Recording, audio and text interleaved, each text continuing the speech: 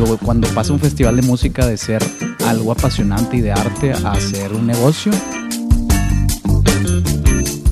Deja tú, JP, o sea, a mí lo que me tocaba ver era mucha gente, pues digamos, triste o no estando feliz en su trabajo. Cuando le dices lo que quiere oír, se convence. O sea, ahorita tenemos... ¿Quién te dice que es un problema que el sacerdote esté casado, que tenga hijos?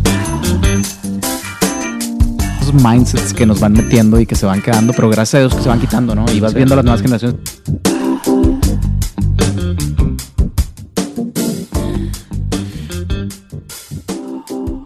Shut up and sit down.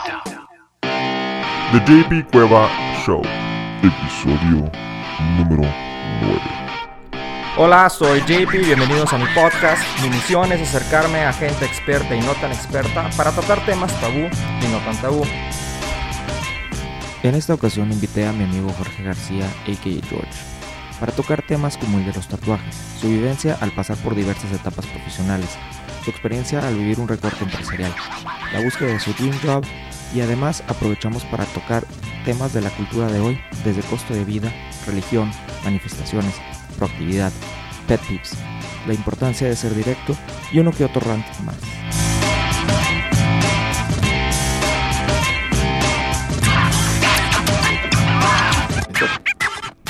El día de hoy pues te tenemos aquí en el show Jorge Garcia, George. Nomás para comentarles a los escuchas, George es un buen amigo mío de la maestría, estudiamos MBA, él ya está graduado, a mí todavía me faltan varios años por terminar, pero la verdad es que como todos somos personas peculiares y casualmente la vibra de George siempre ha sido muy, muy particular, única, muy abierto. Entonces por eso quería de una u otra manera tenerte aquí, y cuando te autovoluntariaste para mí me sirvió porque no tuve que encontrar la excusa para decir, oye, no, ¿por qué no vienes al podcast y grabamos y platicamos una hora, un par de horas así y ranteamos? Y la idea es eso. Así que no hay presión, aquí se habla de todo, ¿eh? Estamos en ambiente, nomás tú y yo estamos platicando, nos están escuchando un chingo de gente, pero no worries. Pues muchas gracias, JP. La verdad, muy gustoso de estar aquí contigo en este proyecto. Como dice JP, nos conocemos de la maestría y de otras ocasiones más. Exactamente. Y un gusto siempre platicar contigo porque pues en realidad tenemos temas muy diversos que siempre platicamos y creo que esa apertura y esa vibra se siente mutua y pues bueno, lo que podamos compartir de nuestras experiencias y todo lo que tenemos de bagaje en esta corta vida. Sí, curiosamente los podcasts que hago, las entrevistas, trato de darle un enfoque hacia la parte del empoderamiento de la gente. Claro. De una u otra manera tenemos algo de experiencia nosotros, o las personas que vienen aquí tienen también experiencias en sus áreas. Y a veces tenemos el miedo de andar haciendo esas preguntas incómodas, desde cuestiones tan lógicas, de cuestión biológica de sexo, sí, que pues para eso la cuestión del nacimiento, que a veces no entendemos nada porque el hombre por mucho tiempo no estaba en el hospital cuando nacía el niño, y pues por eso traje a Samara Ferrara a platicarnos un poquito del sistema de midwives, de las doulas, y nos platica un poquito más al respecto, o hasta cuestiones del esquema educacional, y por eso pues Marisol Rodero vino a platicar del homeschooling, de ese nuevo esquema que está rompiendo la tendencia típica de llevarlos a una institución, porque no es educarlos tú en tu casa, ¿no? Claro. Pero en este caso, pues bueno, aquí entre tú y yo hemos tenido muchas vivencias y recientes, en particular porque no empezamos a hablar sobre la cuestión de, hace poco fuiste al concierto Bonnaroo, el festival musical de Bonnaroo. ¿Por qué no nos explicas un poquito qué es y qué se trata? Es correcto. Dentro de mis hobbies que prefiero son los festivales de música y bueno, el año pasado me tocó vivir la experiencia de ir a Bonnaroo. Pues un festival de música diferente, muy diferente a los que ya he asistido. Mi primer festival de música, si mal no recuerdo, fue aquí en Monterrey, fue el Normal, en la Alianza Francesa, por ahí del 2010. Yeah. Posteriormente fui a Coachella y bueno, también estuve yendo a ACL y la verdad es que me llamó mucho la atención vivir algo diferente. ¿Qué es lo que se vive ahí en los festivales? Así de sencillo. Híjole, la verdad es la vibra es impresionante. Okay. Me tocó más en Bonnaroo. Uh-huh. Tienen Desde que llegas te proporcionan una guía que le dicen de Bonnaroovian Style. Okay. Que o sea, era The Bohemian Style, ¿no? Exactamente. Okay. Te dan como que las 5 reglas principales y entre ellas es stay positive, high five, whatever person you meet. Y simplemente have fun. Y también muy enfocado a responsabilidad social. La verdad es que no acostumbramos mucho aquí. Vemos los festivales de música y vemos un cochinero casi siempre y tiene que llegar gente después. Allá la verdad lo que admiré es que se le da mucha importancia a eso, ¿no? Bien importante eso y algo que me llamó mucho la atención. Ahora, de la experiencia en sí, fue la primera vez que me tocó acampar en un festival de música. Wow, okay. Fueron 4 días, de jueves a domingo. Está localizado a 1 hora de Nashville, en Manchester, Tennessee. Okay.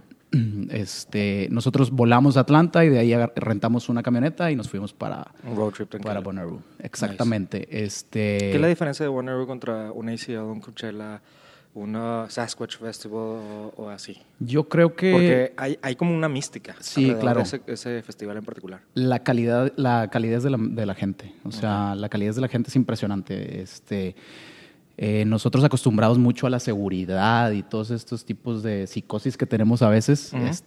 Nosotros dejábamos la camioneta abierta, dejábamos nuestras pertenencias, comida, cerveza, etcétera, y no pasaba nada, ¿no? Los vecinos que acampaban también ahí nos ofrecían comida. Les llamaba mucho la atención que fuéramos mexicanos que visitaran Tennessee, ¿no? Okay. No ves muchos mexicanos como ves en ACL o ves en Chicago, en Lollapalooza o en otras partes. Y yo creo que lo que lo hace diferente es esa vibra de positividad. Toda la gente está en una vibra distinta. Porque de una u otra manera lo que he visto es que no es ambiente hipioso. O sea, finalmente como que empezó con una vibra acá de country por la misma zona en la que te encuentras. Exactamente. Jazzera, bluesera. Pero nunca se volvió este ambiente hipster, aunque con la intención de que sea de una manera de insulto, sino que vemos que ACL, que South by Southwest y Coachella y demás empezó a volver como que muy popular, muy hipioso o muy hipster o del trending, ¿no? Sí, claro. Y que y ya de una u otra manera ya se perdía el valor de esa experiencia única con la que tenías. Pues, por ejemplo, Coachella ahora son 2 fines de semana o 3, cuando nomás era 1. Y así, ahí sido también, porque ya no da cabida con un fin de semana, entonces generó otra semana para que vaya la gente y demás. Exactamente. Yo creo que esos festivales, la diferencia es que ya lo ven como un real business. Y acá todavía no lo ven como un business tan fuerte. Okay. En Bonnaroo fuimos alrededor de 80,000 personas, cuando en un ACL o un Coachella te meten 250,000 personas en los 3 días. Acá eran 4 días, más sin embargo limitan la entrada. Y tienes que acampar ahí, ¿no? Entonces fue una experiencia súper chingona. La verdad es que de las mejores experiencias en festivales de música que he tenido. Y como dices, lo que lo hace también diferente es la curaduría de artistas. Yo creo que ellos mantienen cierta mística de tratar de meter, sí, artistas comerciales, pero no tanto como en otros festivales de música, ¿no? Haciendo un poquito la comparativa, yo creo que es parte de lo que está intentando o ha estado intentando Normal aquí en México. Okay, sí. Que mantiene una mística. Es que acá en México de una u otra manera hemos gustado de festivales ya de mucho tiempo. Y festivales de música, pero principalmente latina. Claro. Hablando de Caifanes, de Maldita Vecindad, de La Lupe, todos Kinky. ellos, Kinky, ya no las nuevas, pero desde antes. Desde un Almohada de Oro. Claro, sí. De antaño. Y pues ahora ya vemos mucha gente que está emprendiendo en esta idea de los festivales, pero a veces de repente el Vive Latino pues era nada más en cierta zona del país, ahora ya viaja. Sí. Entonces ya dices, hijos, como que se pierde la mística de tenemos que juntar dinero y juntarnos en tal fecha y todos pedirle las vacaciones para que este fin de semana todos nos vamos al DF, a Cancún, a Tijuana, Sí. para un concierto en especial que es ahí y solo ahí. Sí, exactamente. Yo creo que toda esta onda de festivales de música se ha vuelto muy trendy, como tú decías en un principio. Pongo el ejemplo de Coachella. O sea, Coachella, cuando a mí me tocó ir en el 2011, todavía no era tan trendy como es hoy en día. O sea, hace 2 semanas me tocó ir al H&M de aquí de Esfera y veo una colección de ropa de Coachella. Wow. Y dije, cabrón, qué pedo, o sea, ¿qué está pasando? Yo Sí. nunca me había tocado ver algo así. Y ya te vas dando cuenta que la gente va por la experiencia, no tanto por la música. O sea, Sí. va a ver si me topo a las Kardashian o a ver si me topo a tal. Y pues tarde que temprano se ha vuelto algo así. La experiencia es muy padre. Coachella también ha sido de mis experiencias favoritas. Más sin embargo, ya la curaduría no es tan buena como en años anteriores, ¿no? Es que se nos olvida que finalmente la música es un arte. Exacto. Y tal cual una galería, un museo, cuando se hace el line-up, hay una persona o dos o tres que son expertos y la idea es, buscan que desde los BPMs estén manejados de tal manera que a las 12 empieza a tocar tal grupo, a las 12 de la noche otro grupo, a las 6 de la mañana otro grupo, luego tranquilo. Y haya eventos alrededor que todos vayan en sincronía. Exactamente. ¿No? Yo creo que eso es bien importante lo que mencionas, JP, porque al menos lo que estamos acostumbrados últimamente aquí en Monterrey, el último line-up del Pal Norte fue muy criticado por la curaduría. Lo mismo con el nuevo line-up de Live Out. Uh-huh. No sé, que cierre Lana del Rey no es como de un mood para que pueda cerrar un festival de música que se supone que quiere ser icónico dentro de la ciudad, ¿no? Sí. Hablándote del Pal Norte, pues es una fórmula que ya está muy desgastada de traer a los mismos artistas siempre. Uh-huh. Y a los que yo veo despuntando un poquito más es tipo Hello Fest y Normal, Sí. que son un poquito más innovadores y arriesgan un poquito más a eso, Yo- a traerte sonidos nuevos. Yo que el que sentí que siempre me había gustado era el Machaca. Sí, el Machaca, sí. Pero este año sentí que se volvió un poquito, y no es malo, pero siento que se volvió comercialón.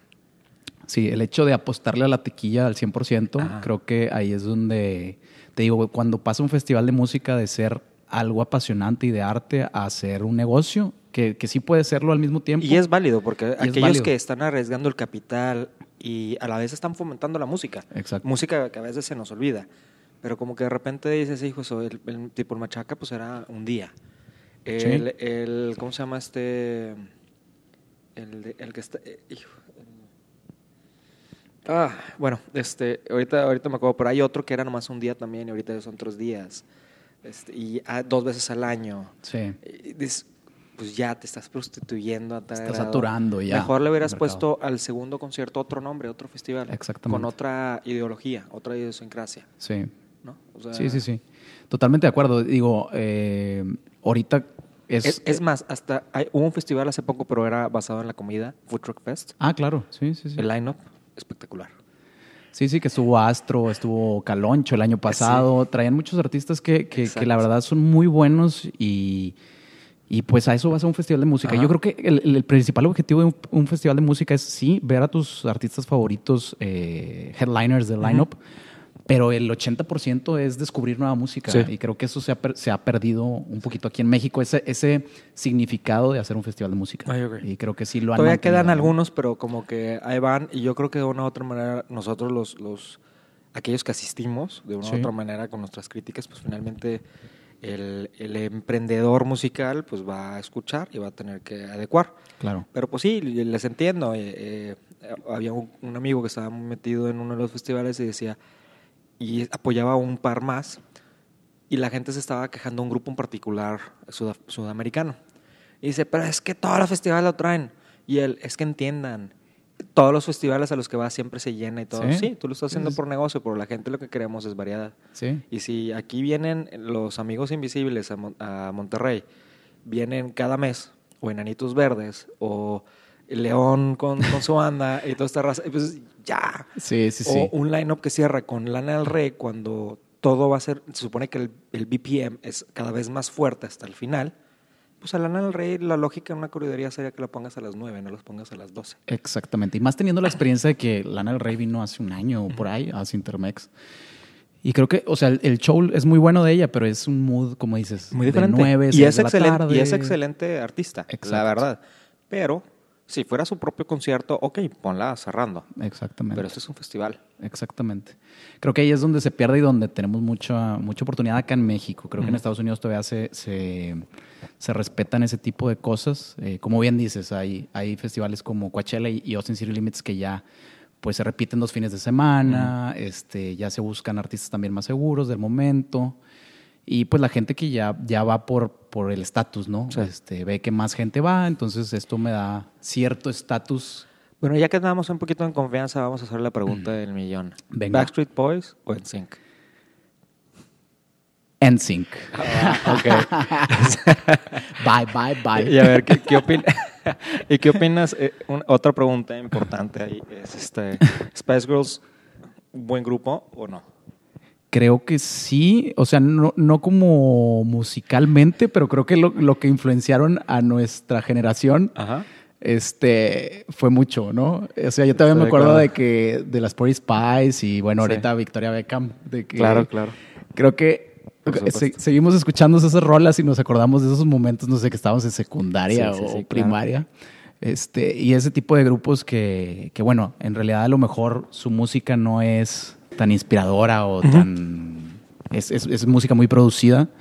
Bueno, pero pues al final de cuentas... En su momento como que sí hicieron lo suyo, ¿no? Sí. O sea, porque incentivaron o movieron al grupo de niñas que capaz y por cuestiones culturales pues no se sentían con el poder, pues no sé si te acuerdas, era Girl Power, claro. Era el mensaje principal de ellas, somos un grupo de mujeres, siempre eran boy bands, ahora es girl band y en menos de un año ya eran un éxito. Sí, hasta película hubo, ¿te acuerdas? Spice World. Y los videos estaban estaba increíbles, ¿no? Ese tipo de rollo y de ahí vienen muchos otros, ¿no? Claro. Pero bueno, vamos aquí agarrando un poquito de confianza y seguimos. Bueno, con este tema ahorita estamos platicando de los festivales y todo esto.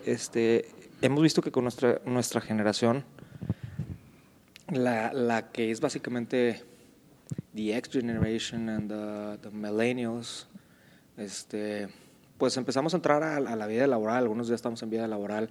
Algunos emprenden. Hemos visto que muchos de nuestras generaciones han emprendido con esto de los festivales, el ambiente culinario, como que más bohemio, más artístico, más esta onda artesanal, progresista, desde la cerveza artesanal también, el vino, hasta la ropa y con temas sustentables, todo este tipo de ondas. ¿Qué nos puedes platicar de experiencia? Pues tú y yo estudiamos el MBA juntos, tú ya lo terminaste y has tenido unas transiciones muy interesantes desde estar en uno de los corporativos más importantes en la cuestión de alimentos a nivel mundial y pues que el mismo fundador tenía hasta un banco y todo, y luego pasaste una transición de irte a una empresa, no es una empresa, sino a una institución social con un objetivo y un fin tan bonito de ayudar a gente que nace con discapacidad, que en realidad no tiene discapacidad, simplemente es porque la gente no tenemos la capacidad de comprender o darles un poquito el tiempo de que, oye, un poquito de paciencia y estamos todos al mismo nivel, ¿no? Algunos somos más acelerados que otros y es toda la diferencia. Y luego te metes a la maestría mientras que estabas ahí y de repente pues ya terminas en otra empresa, estabas en algo acá y como que de repente te mueves y regresas otra vez y ahorita me acuerdo la cara que pusiste, no, estoy haciendo lo que me gusta. O sea, y tuviste una transición entre vivir también desde estar trabajando con gente generacional más grande, con algunos que capaz sí entienden, que entienden la idea de la generación por el internet, o sea, todo lo queremos rápido. ¿Por qué? Claro. Porque la información la obtenemos a la palma de las manos. Nos está llegando con Twitter, con RSS Feed y demás. ¿Qué nos puedes platicar? Bueno, platicando un poquito de lo que comentas, JP, yo creo que todo se basa en un principio básico que a lo mejor se va a oír muy romántico, pero la verdad es que es buscar la felicidad y buscar lo que quieres ser. Te puedo platicar así rápidamente. Yo me gradué de ingeniero industrial en el TEC y una vez saliendo del TEC, fue como que, ay, cabrón, o sea, ¿qué hace un ingeniero industrial? De repente era, pues hacen de todo, güey. O sea, hay güeyes en mercadotecnia, hay en producción, hay en seguridad industrial, etcétera. En esa época de no saber qué hacer, adquiero mi primer trabajo, como mencionas, en una empresa corporativa grande. Creo que la experiencia es muy buena cuando estás recién graduado y empezar a hacer cosas que normalmente no estás acostumbrado a hacer. Sí. ¿A qué me refiero con esto? Muchas veces me han tocado nuevas generaciones que se gradúan y ya quieren una jefatura, ya quieren, cuando ni siquiera saben sacar copias, mandar un fax, que ya no se usa tanto, pero... Sí. La dinámica de una oficina, ¿no? En un corporativo. Claro. Sí, porque no todo es como lo vemos en las películas, ¿no? Claro, exactamente. Entonces, me tocó estar 2 años. En un principio, no hacía caso a la idea de poder trabajar en una, o nunca me cruzó la mente trabajar en una asociación civil. Más sin embargo, a los 2 años me buscan y se da la oportunidad, y la verdad ha sido una de las decisiones mejores que he tenido en mi vida. Muchas veces fue incomprendida mi decisión porque entre mis amigos, algunos familiares, etcétera, me comentaban, oye, cabrón, tienes el mundo corporativo y el camino ahí directo, ¿no? Claro. Para ser exitoso. Para crecer en la jerarquía, ¿no? Exactamente, en la definición de exitoso que normalmente tiene la sociedad, ¿no?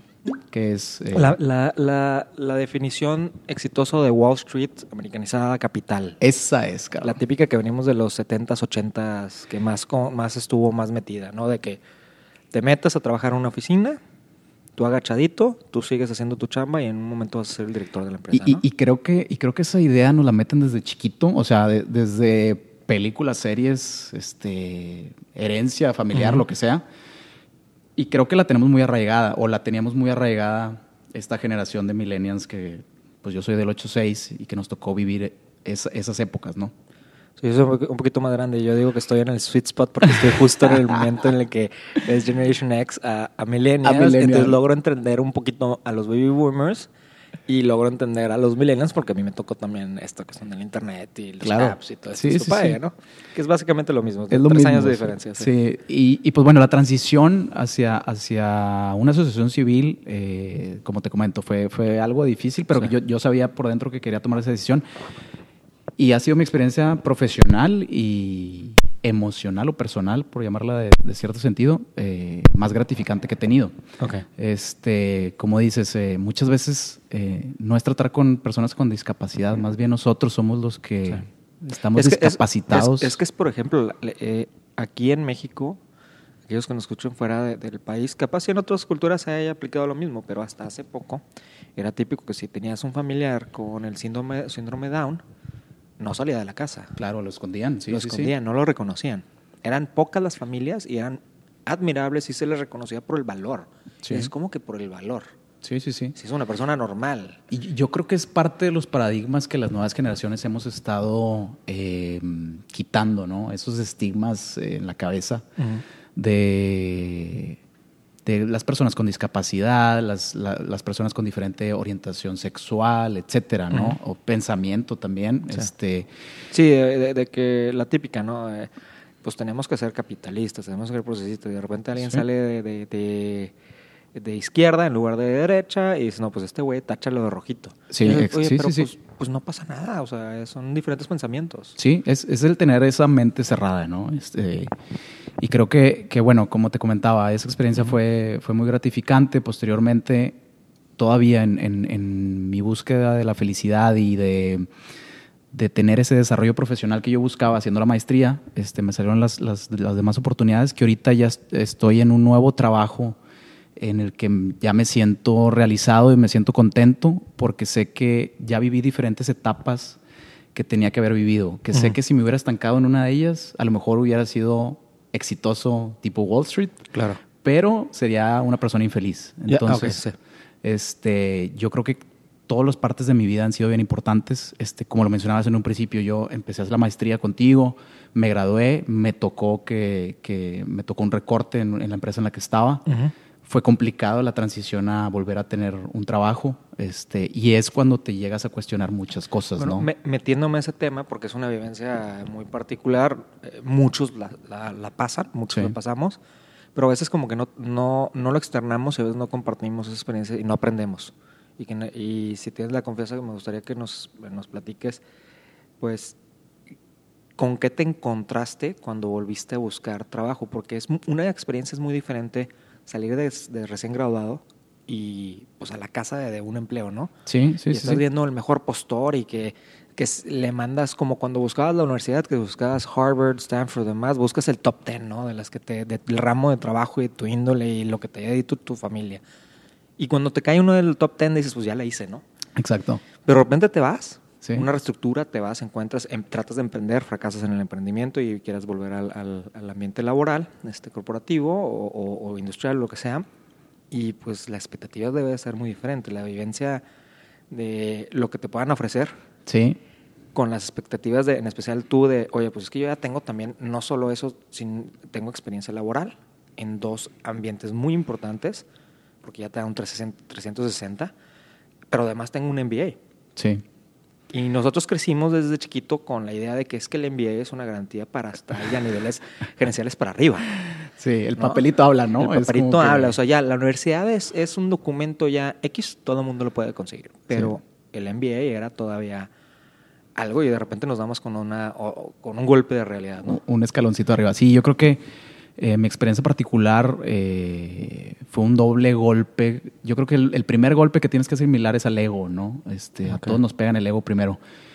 Justamente el fin de semana que me gradúo y que quedan campeones los Tigres, el lunes me dicen, cabrón, bye, pa' afuera, güey. Y en una época difícil, ¿no? Diciembre, que dices, pues prácticamente ninguna empresa te contrata en diciembre, sí, ¿no? Yo creo que el principal aprendizaje, y bueno, el aprendizaje es controlar a tus demonios y no dejar que el ego se vuelva un enemigo tuyo.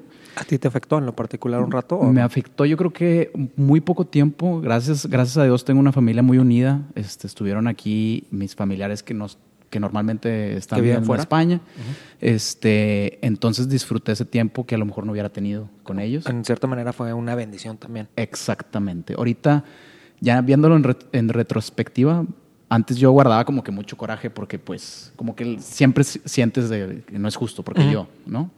Y ahorita sí lo veo con una bendición porque donde estoy ahorita no hubiera estado, sí seguiría ahí estando en un trabajo en el que yo me sentía frustrado, vaya. Okay. Que sentía que no era lo mío, pero pues estás en tu zona de confort, estás ganando, tienes buenas prestaciones, tienes etcétera.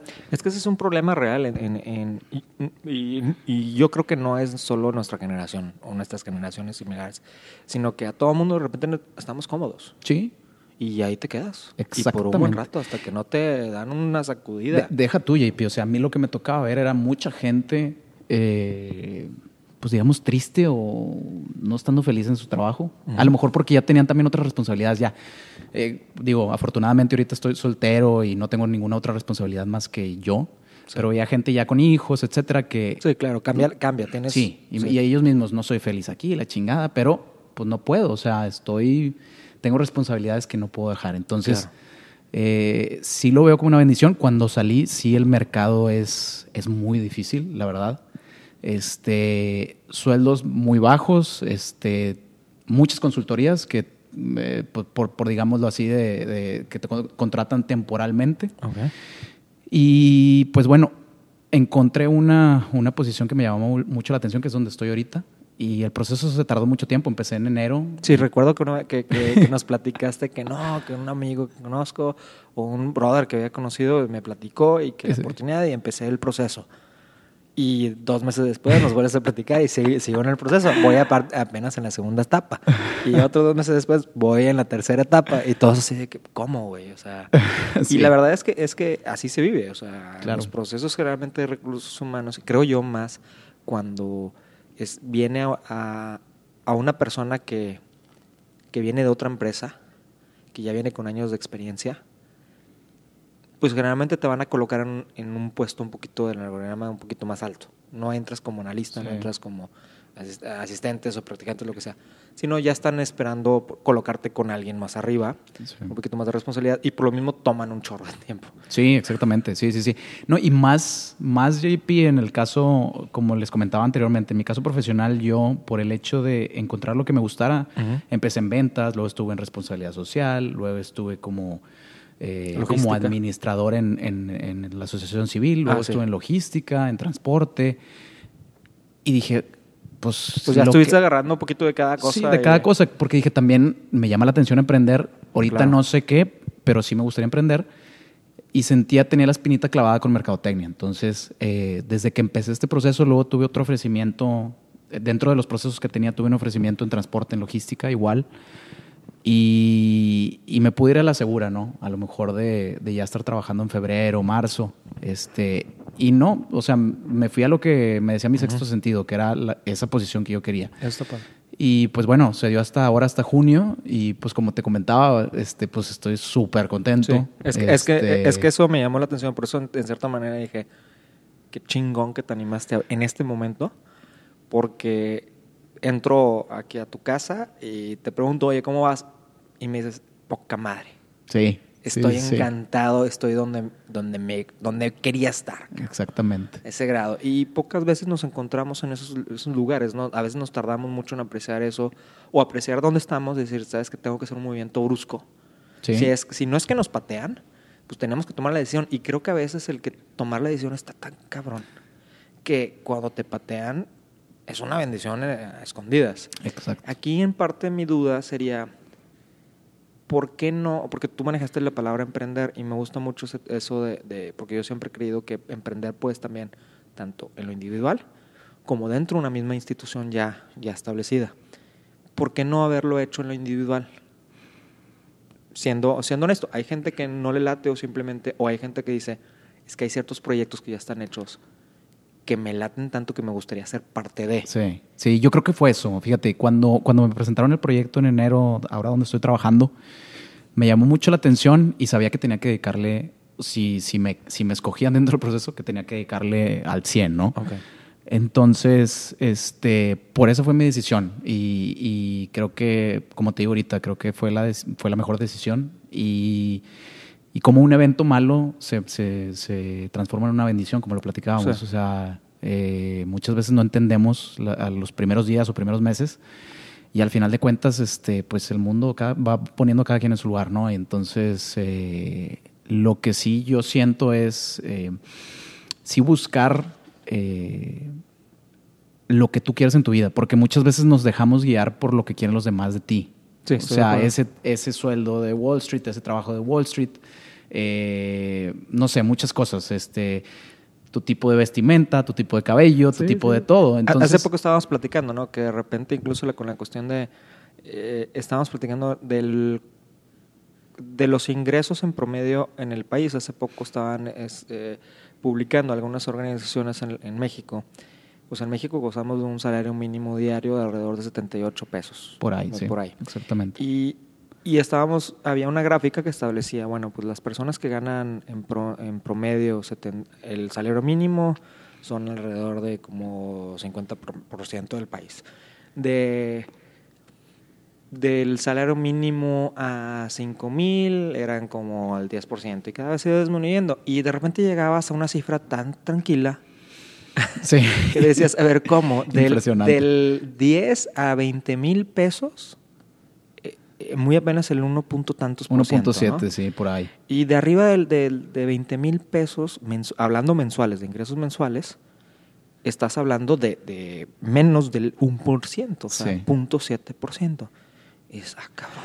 Sí, y es donde te das cuenta dos cosas. Lo afortunado que somos, los que estamos en alguno de esos tiers. Ajá. Y por otro lado, la situación tan grave que tenemos económicamente en el país. Al final de cuentas, este estudio era sobre toda la fuerza laboral, o sea, y estaban 51 millones de personas. Exactamente, solo hablaban sobre la mitad de la población. Exactamente. Y bueno, otro dato interesante de eso, JP, que ahorita estábamos platicando, era alrededor de un 60% no tiene un ingreso fijo. Exacto. O sea, viven de ingresos variables. No, y encontramos también que por las legislaciones, yo estoy involucrado en algunas también áreas gubernamentales, pero por ser consejero de estas instituciones, por la vía patronal, y vemos que, los gobiernos buscan que haya formalidad. Sí. Yo creo que lo que más quisiera cualquier emprendedor freelancer, por honorarios, consultor, lo que sea, abogado, diseñador, arquitecto, es estar totalmente todo en el marco de la ley para no andar con el susto de que si a la mera hora llega alguna sanción o algo. Pero cuando buscas ir y legalizarte y poner todo formal, te cuesta tanto. Sí, es tan complicado, tan burocrático. Y a la vez te cuesta tanto, y lo que te van a dar a cambio, porque no hay una buena administración de esos ingresos recaudatorios, dices, oye, pues no, porque finalmente, si yo recibo 10 y yo tengo que dar 7 y me quedo con 3 y luego esos 3 tengo que pagar nóminas, el ingreso total es 0.5. Sí. Entonces, ¿qué estoy haciendo? Y tengo que meter familia y todo ese tipo de cosas, ¿no? Y finalmente tú te estás tratando de arriesgar tu capital, aunque no sea en formalidad, pero pues estás arriesgando capital, estás tratando de emprender. Exactamente. Sí, yo creo que eso es uno de los factores más importantes por lo que aquí sí se emprende mucho, pero al final de cuentas en la etapa de maduración de ese emprendedurismo Es que está se cañón. cae. Es que está cañón. Platicas con un chorro de gente y te das cuenta que hay un chorro de emprendedores y emprendedores de los papás de amistades y todo eso, y hasta familiares, y te das cuenta que nunca han pagado un centavo de impuesto, más que el impuesto al valor agregado o lo que es el Sí, tax sí, sí. general de... ¿Por qué? Porque todo lo manejan por abajo, porque si no, nomás no jalaría. ¿Por qué? Porque las grandes empresas son minoría y las pequeñas y microempresas son mayoría en este país. Claro, sí. Y digamos, los casos de éxito últimamente de emprendedores, pues nos damos cuenta que son muchas cosas tecnológicas, ¿no? De aplicaciones o negocios pensados globalmente que no te cuesta tanto el tener que conseguir materia prima, etcétera, ¿no? Creo que por ahí va, o sea. Sí, y luego yo me acuerdo cuando nos platicaste de tu experiencia de que, oye, pues me recibí una mala noticia y yo en cierta manera, que bueno, porque acaba de ganar Tigres y pues, me siento triste porque yo soy rayado y la fregada, pero pues no, en cierta manera mi pensamiento fue de ay, güey, porque, ok, el mercado está competido porque vienen mucha gente que se está graduando. Sí. De todo el país y a nivel internacional que viene a trabajar aquí y todo. Y luego dices, bueno, y muchas de esas ofertas que vas a recibir son en empresas que no pagan como deben de pagar. Sí. O sea, estás en un chorro de riesgo. Y a pesar de que el proyecto puede ser padrísimo, que puede ser la neta del planeta, o sea, puede ser lo que, hijos, yo quería estar en este negocio toda la vida, aprenderle, meterme, involucrarme. Pero como no está formalizado, pues le sacas porque pues a la mera hora no te están pagando por abajo del agua y hay un chorro de riesgo. Y cuando ya tienes un poquito más de presencia, los beneficios que son cuestiones de seguros, gastos médicos, ese tipo de cosas, sí.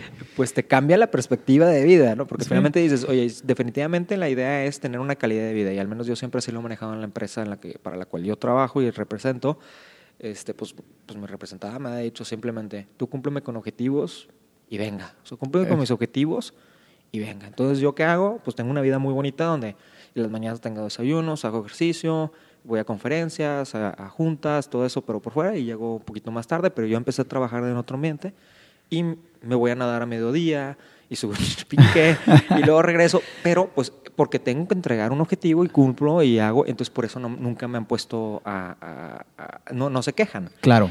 Aquí hay que considerar, JP, que por decirlo de una forma, tú eres de los afortunados definitivamente. De que tienes unos jefes que entienden la mentalidad millennial y de las nuevas generaciones también, de la generación Y, Z. A mí me funcionó también el hecho porque siento yo que mi jefe en particular, llevo 10 años trabajando para él directamente y fue de una de las razones por las cuales entré a la empresa. Yo quería trabajar para dos personas en particular en esa empresa y afortunadamente una persona, un muy buen amigo mío que es más grande que yo, era gerente en esa empresa y dijo, oye, pues bueno, pues a ver si entras por prácticas, convences y te llegan a quedar ahí. Sí. Y pues afortunadamente convencí y me quedé ahí y estuve trabajando con una de las personas que quise. Y como es de ambiente legal, esa área en la que yo entré, pues un poquito más laxo. No es tanto de que tengas que estar de 8 a tal y sales a las 6. Fijo, sí. Se entiende que, pues sí, hay días que te vas a quedar 24 horas o todo el fin de semana. Claro. Y hay días que vas a tener de 6 de la mañana juntas y audiencias o de repente negociaciones y de repente pues por eso te dan, por eso te digo, a mí me dicen todavía, pues nomás mientras me cumples con objetivos. Pero aquí lo cumplo con objetivo y tratas de sacarlo adelante todavía más, ¿no? Exactamente. Por agradecimiento de que, ok, me estás dejando tener este tipo de calidad de vida. Es una motivación más. Al grado que las típicas de que, oye, pues fíjate que una amistad mía o una amiga o un amigo me están invitando a su boda y su boda es en tal lugar. No te preocupes, vete. Sí. ¿Ya entregaste? ¿O cuándo es la fecha que tenemos que hacer este programa? ¿O este due diligence o esto? Tal fecha. No, vete, güey, vete. Sí. Ni te preocupes por la cuestión de vacaciones. No, vete. Oye, pues fíjate que mi papá... ¿qué estás haciendo aquí? Ve al hospital, vete. Está al lado. Sí, claro. A ese grado. Entonces, estoy bendecido. O sea, la verdad es que me fue muy bien. Sí. Me fue muy bien en ese ambiente. Y ahí cuando yo digo, hijo, si me muevo...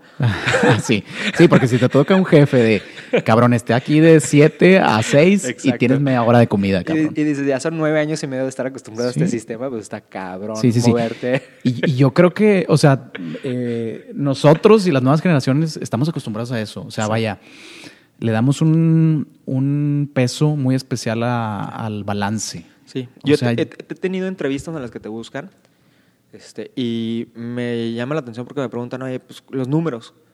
Y yo les digo bien honesto, mira, si el reto, si el proyecto está tan interesante, tan chingón, hombre, hasta la lana, madre. Sí. Porque me voy a estar, bueno, también la ventaja, no tengo familia. Entonces, Sí, exactamente. Es que eso sí, en realidad es un, por una parte es una bendición, pero también es un limitante a la hora de querer moverte en la vida profesional o poder hacer alguno de tus proyectos personales, ¿no? Porque ya con una responsabilidad sí, pues dice mucho, ¿no? Claro. Que te da una limitante extra. Pero al final de cuentas, este mensaje o para la gente que lo está escuchando, que todavía esté como que con una incertidumbre, al final de cuentas todo pasa y todo va en su debido tiempo. Claro. Y no por oírnos como que motivacionales ni nada, pero pues ya lo hemos vivido. Entonces, todo pasa y las mejores decisiones van llegando poco a poco. Aquí voy a aprovechar para hacer una mini pausa. Sí, claro que sí. Y ahorita le damos un buen seguimiento. Perfecto. Sí, está interesante eso. Pero bueno, estábamos hablando en la cuestión de la vivencia. Hasta suena mejor el audio. Soy chingón ya. Soy una fregonada para este. Bueno, estábamos hablando de la experiencia de moverte, de crecer, de ser el sweet spot entre Millennial y Generation X al entrar a una empresa. Pero no necesariamente no entrar a una empresa como recién graduado de universidad o carrera, sino, oye, pues sales de otra empresa y buscas. Porque finalmente no necesariamente es que la experiencia que te pasa a ti, que te pasó a ti, que de una u otra manera fue muy buena, sino que muchas veces sí encuentran esa capacidad de decir, ¿sabes qué? Yo soy infeliz. Habíamos dicho, la ventaja en mi caso es yo no tengo el compromiso de tener familia, tú tampoco en este momento, entonces te permite jugar más, tomar riesgos. Y esas personas a veces dices, pues va, yo aquí ya no aguanto, sí me gustaba lo que hacía, pero ya es muy monótono, llevo mucho tiempo. El ser humano no está hecho para hacer cosas monótonas. La verdad, para eso creamos los robots, las computadoras, creo yo, por eso nos inventamos ese tipo de cosas. Y dicen, pues va, pues déjame empiezo a hacer el proceso. Y a veces algunos hacen el proceso durante que estás trabajando y hay otros que dicen, chingue su madre, bye. O no vuelven a la empresa y les marcan a su casa y es de que, oye, llevas más de 4 días de no venir. No les dije, yo ya no trabajo con ustedes, ya no me interesa trabajar con ustedes. Sí. Es sagrado, o sea, llegamos a ese punto. Pero y nos topamos con un mundo en el cual, queramos o no, de una u otra manera, muchas generaciones lo vivieron. Pero la realidad es que antes las generaciones, y me van a decir, no, es que eres fatalista y la madre, no, pero es que están los datos duros, la estadística está ahí y te demuestra que una persona con el ingreso, el primer ingreso que recibe, podía estar manteniendo una familia, tranquilo, podía estar manteniendo una familia. Y ahorita no puedes. ¿Por qué? Porque el costo de vida ha aumentado. Tenemos muchísimo más alto. Es mucho más alto. Nunca se han nivelado las cuestiones salariales. El salario mínimo nunca se ha aumentado como debía. En los últimos 3 años ha aumentado exponencialmente por cuestiones de presión patronal y por cuestiones de queja social. Y en el país, en México en particular, por una cuestión de índole de que quieren descentralizar, desindexar las multas fiscales y aranceles y todo eso. Entonces, por eso como que no han tenido ya no excusa de no subirlo.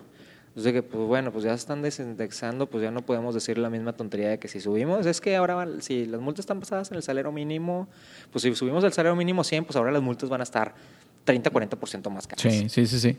Entonces, ya no hay manera de eso, o sea. Bueno, y en ese mismo sentido yo creo que el salario mínimo en sí, como mencionabas hace ratito, que está entre los 73 y 78 pesos. Por cierto, meter la cerveza al congel fue lo mejor que pudiste haber hecho, güey. Apenas así, si no saben igual, güey. Sin embargo, pues hacíamos las cuentas hace ratito, ¿no? Prácticamente son 2,400 pesos al mes. Sí. Entonces, ¿sí? ¿Cómo le haces, no? O sea imagínate 2,400 pesos al mes ahorita. Sí. En el DF, Guadalajara, Cancún, Playa, Tijuana, Monterrey, que son las ciudades más caras. Hasta podemos meter Puebla y Querétaro, que también se están subiendo a ser caras. 2,400 pesos al mes. A ver, te digo esto, Juan Pablo, antes de que digas nada. Consigue casa, gimnasio, transporte y comida. Dejémoslo más sencillo. Dejémoslo más sencillo. El gimnasio lo puedo hacer mientras que camino. Y para algún hobby, güey. Tiene que alcanzar el cine, güey, o algo. Pues me tengo que volver mariachi o algo, porque para ligarme a la chava, pues no la voy a poder invitar. Lo voy a tener que ser buen cocinero. Bueno, ya más o menos. Ahí, a onda de ser codo, como que también aprendes. Pero no, pues imagínate eso. O sea, Sí. O sea, la verdad, ahorita... por eso ves a mucha gente que sigue viviendo con las familias. Sí. Porque dices, no, es que la gente... porque no es una cuestión social. Una cuestión social sería, yo sigo viviendo con la familia, sí, pero pues tengo un terreno grandecito, y en una esquina hice un cuarto para que mis papás con una salita y la fregada vengan a vivir acá. Pero yo tengo otro edificio chiquito para vivir con mi familia, para que ellos se sientan independientes y yo independiente, pero no necesariamente bajo el mismo techo. Vivimos bajo el mismo techo, ¿por qué? Porque la necesidad económica. La necesidad, claro, sí. Entonces, imagínate con qué, pues, primero, te estaba platicando un proyecto que hizo una periodista en el DF, y ella ni siquiera, curiosamente, yo creo que se le fue la onda, porque fue lo que más me sacó onda, que 2,400, dijo, una semana. Lo dividió, y eran 300. Sí, ni siquiera al mes, güey. Ni siquiera al mes. Dejamos a vivir una semana. Pues ya está viviendo en un depa con alguien. Eso no lo tomó en consideración. O sea, no dijo, esto es lo que me cuesta la renta, o esto es lo que me cuesta comprar una casa. Ahí es el golpe más ahorró. fuerte. Ni siquiera habló de gastar de pago de servicios. O sea, que es otra cosa que se nos olvida. El gas, la renta. El impuesto o sea, los impuestos de servicios y todo eso, sí. Entonces dice, bueno, voy a ir, tengo que separar la lana. Entonces dijo, vamos a decir que son 500 pesos. Digo, 300 son para comida, 150 para el metrobús, sí, una cosa así, y el resto es para, no me acuerdo qué cosas estaba manejando ahí la niña. Pero sí nos lleva la experiencia de ir al mercado y a preguntar y decir, hijos, que yo quiero peras, pero están muy caras. Entonces me tengo que ir por las manzanas. Ni modo. Oye, ¿y el kilo de tortilla? No, pues el tío, y desde el inicio ya estaba negociando. Oye, cabrón, y le gustaba el aguacate, güey. Y le gustaba. Chingado. Se le gustaba el aguacate, está cabrón. No. Ahí yo creo que lo inteligente sería tú tener tu huertito, ¿no? Sí. Eso sería lo más inteligente acá. Y dice, no, pues tengo que comprar el garrafón de agua. Está cabrón, hasta en una ciudad así, pues ni modo. El garrafón de agua, las tortillas, lentejas, compra arroz, compra unas frutas mínimas y el café, porque ella dice, con el café yo sí alcanzo como que en momentos de hambre, sé que el café me puede Con llenar. eso sobrevivo. Con eso sobrevivo un poquito, ¿no? Sí. Y es bueno, ok, mínimo psicológicamente ya se conoce. Sí. Entonces ya estaba predestinada, ya sabía que ya iba a mini fracasar el proyecto.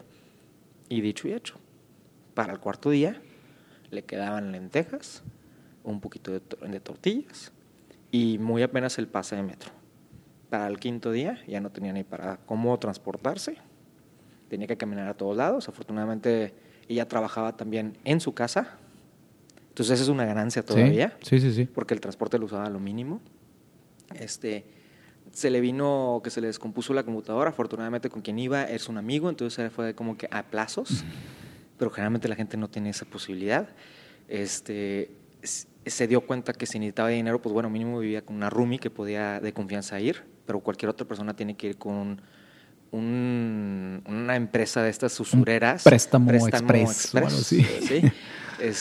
O al grado que en el día del viernes, si no me equivoco, fue un viernes en el que se va a caminar y dice, bueno, ¿por qué la gente sigue viviendo con el salario mínimo? Sí. Y se va a caminar y a 2 cuadras de su casa se topa con un niño, un joven de 20 y tantos años, y le pregunta, y está vendiendo dulces. Y le pregunta, ¿por qué estás vendiendo dulces? ¿Por qué no? O sea, si aquí está el periódico y dice que están contratando y están pagando más del salario mínimo, ¿por qué no vas para allá? Y dice, sí, porque para ir a esas entrevistas, a esos puestos, tengo que tener un pantalón y una camisa. Y dice, cañón, ok. Sí, es donde te da el peor shock de, sí. Dices, y ella se queda pensando y dice, a ver, pues, ¿cuánto puede costar? Entonces, se va y averigua de las tiendas y el pantalón más barato que encontró, 150 pesos. La camisa más barata que encontró, como 100 pesos.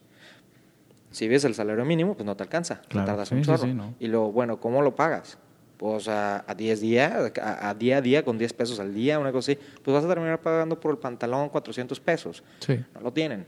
O sea, imagínate, estamos incentivando un ambiente que aun y cuando aquella persona tiene el incentivo de salir adelante, tiene todo en contra. Sí, tiene todo en contra.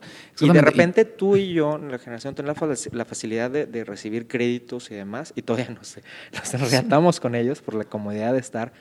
O sea, como que te pone una perspectiva de todo. Dices, ay, no, pues es que tú naciste en una ciudad muy bonita y una familia súper padre. Y dices, sí, pero yo no escogí, nadie escoge dónde vivir, dónde nacer, con qué y con qué familia social, nada. Sí. Tú llegas a este mundo y es, pues bueno, sí, pues ya a jugarla, güey. Estas son las cartas que el mundo te puso y pues venga. Sí. Y el que sale, sale. Y hay unos que, por más que quieran salir, pues no van a salir. Exacto. Porque sí, todo parece que está diseñado adrede a no hacerlo. Sí. Entonces, siento que la generación está como que más metida en ese tema, nuestras generaciones, por la intercomunicación que tenemos del internet y la intercomunicación inmediata de que todo nos llega a la mano. Hasta ahorita ya el iWatch ya lo tenemos ahí en la muñeca. Y el estar buscando chamba, pues dices, pues yo no quiero llegar a esas experiencias, ¿no? Sí, claro. Y el costo de vida, un Monterrey, un Puebla, un Tijuana, un DF, dices, bueno, pues la renta, pues yo quiero calidad de vida, yo no quiero estar con el tráfico, entonces necesito estar viviendo cerquita de, si estás en corporativos, de donde estoy trabajando, pues vas a estar viviendo en una zona cara. Claro, sí, entonces, sí. La renta mínimo va a ser 20, 25 mil pesos mensuales, y después, ¿cómo la hago? Si la nómina general que estamos viendo, la estadística que pusieron recientemente, que es que el 1 punto tantos gana arriba de 20 mil pesos al mes, pues tienes que vivir con roomies y flatártela con desconocidos y confiar en que ellos también paguen. Y que no te roben ni las cosas de la manera que si deben dinero, porque la tarjeta antes estaban preautorizadas, ahorita afortunadamente ya no, pero como quieras bien fácil obtener en cualquier otro lado y y lo que carecemos yo creo que todo el mundo es la educación financiera desde pequeños. Sí. Hay algunos lugares donde sí tienen el home ec y todo ese tipo de cosas, pero nunca cómo llenar el cheque, cómo hacer los estudios de intereses de las tarjetas, a ver cuál te conviene o no. Sí, al final tiene mucha razón. Digo, yo me he topado pues vivimos en el mundo de los memes, cabrón. Ajá. De ver de que, oye, ¿en qué momento de mi carrera o de high school me enseñaron a hacer las taxes, a hacer trámites de mi retiro, o sea, hay muchas cosas que creo. Bueno, en ese punto está cañón, porque hasta la fecha me toca, yo tengo 32 años. Yo, afortunadamente, porque vengo de una familia que es empresaria, pues fui muy consciente de la cuestión de que en México uno goza de una pensión por el Seguro Social. Sí.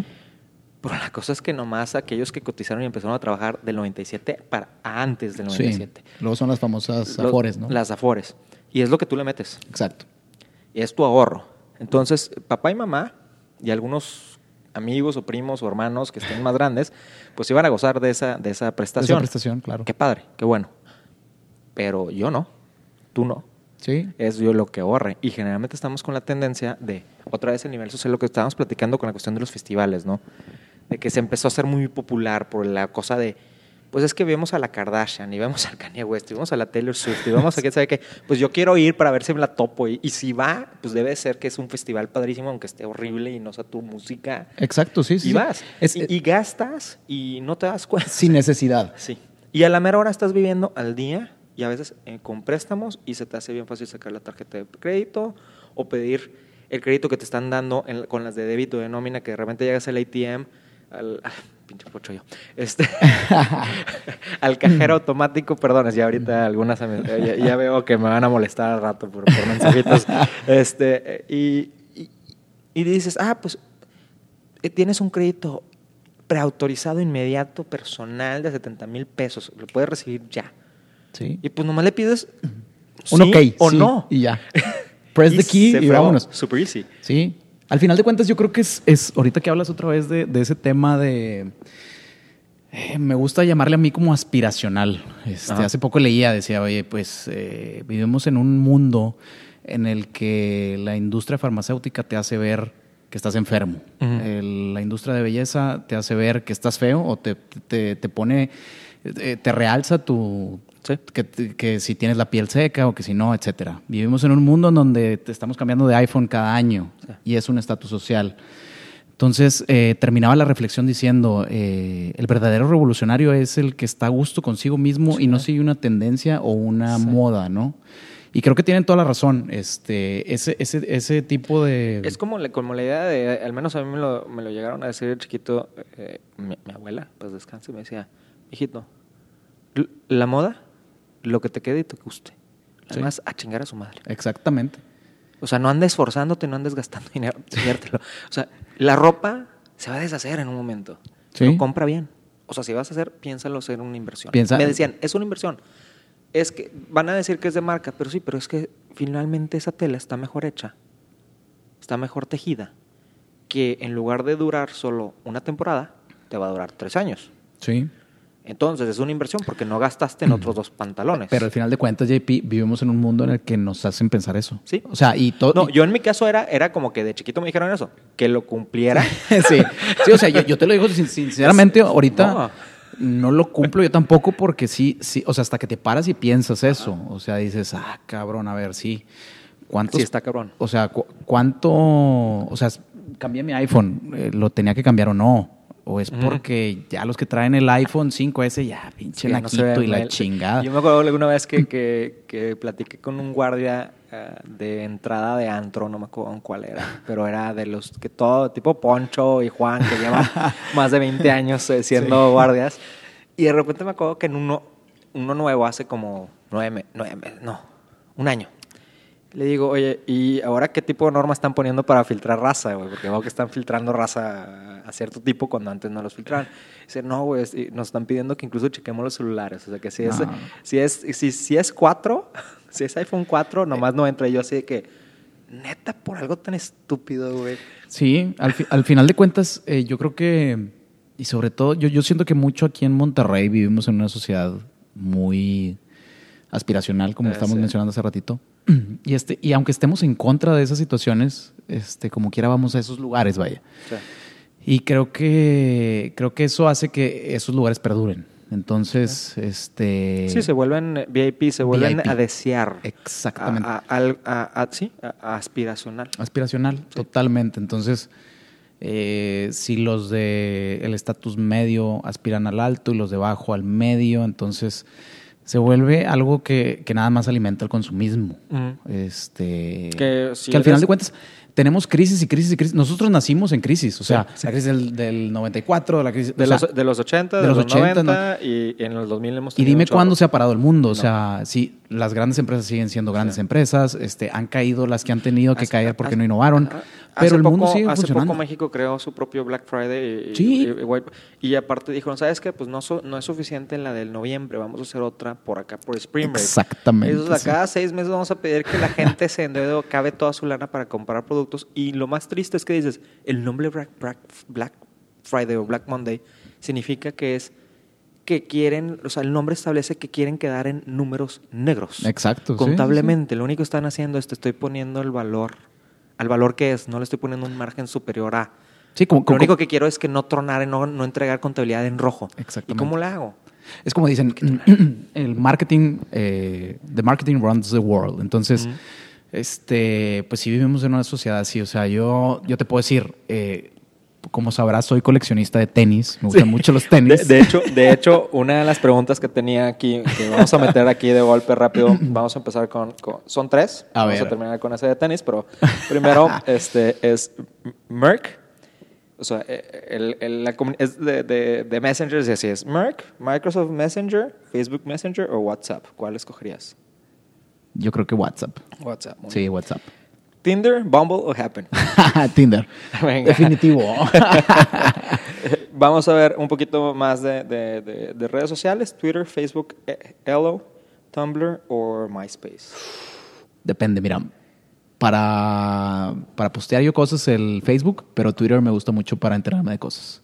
Hago lo mismo yo. Es mi RSS feed. Sí, exactamente, sí. Y pues bueno, entre Facebook e Instagram me gusta más Instagram porque veo menos pendejadas, perdón por decirlo, pero en Facebook luego ves repost de media madre y media. Yo creo que es otro de los dilemas de nuestra generación, que al menos las generaciones anteriores, en particular en México y Latinoamérica, veíamos que eran mucho más, leían más a detenimiento. Entonces, me está dando un chingo de risa, güey, porque y ahorita lo que ves, hace poco un meme que veo que un amigo subió hace una semana a su lo puso Twitter, Instagram y Facebook, o sea, le valió, como que estaba encabronado. Dijo, fuck it, y dice, sí, voy a postear algo sin buscar la referencia, la fuente, y porque estoy indignado. Sí. Y por solo postear yo ya cooperé, ya ayudé, ya hice mi... Es como lo de la petición change. No, compadre, la petición change no sirve para nada legalmente.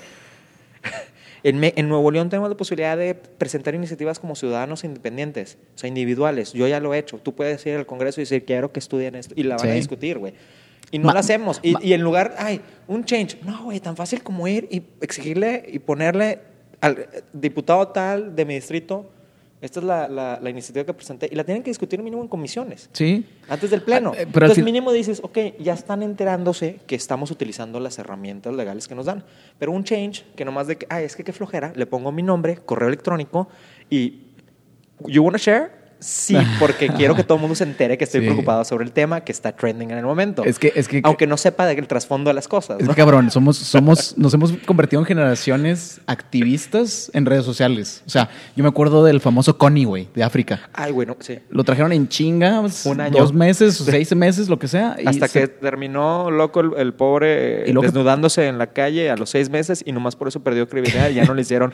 Y dices, güey, que tuviera problemas psicológicos el pobre. Sí, o sea... no eliminaba la buena labor que estaba haciendo durante años, ¿no? O sea, contra esta persona que pues es un criminal internacional. Sí, exactamente. Ahí es donde dices, bueno, pues prácticamente... Pero está cañón, somos la generación copy-paste.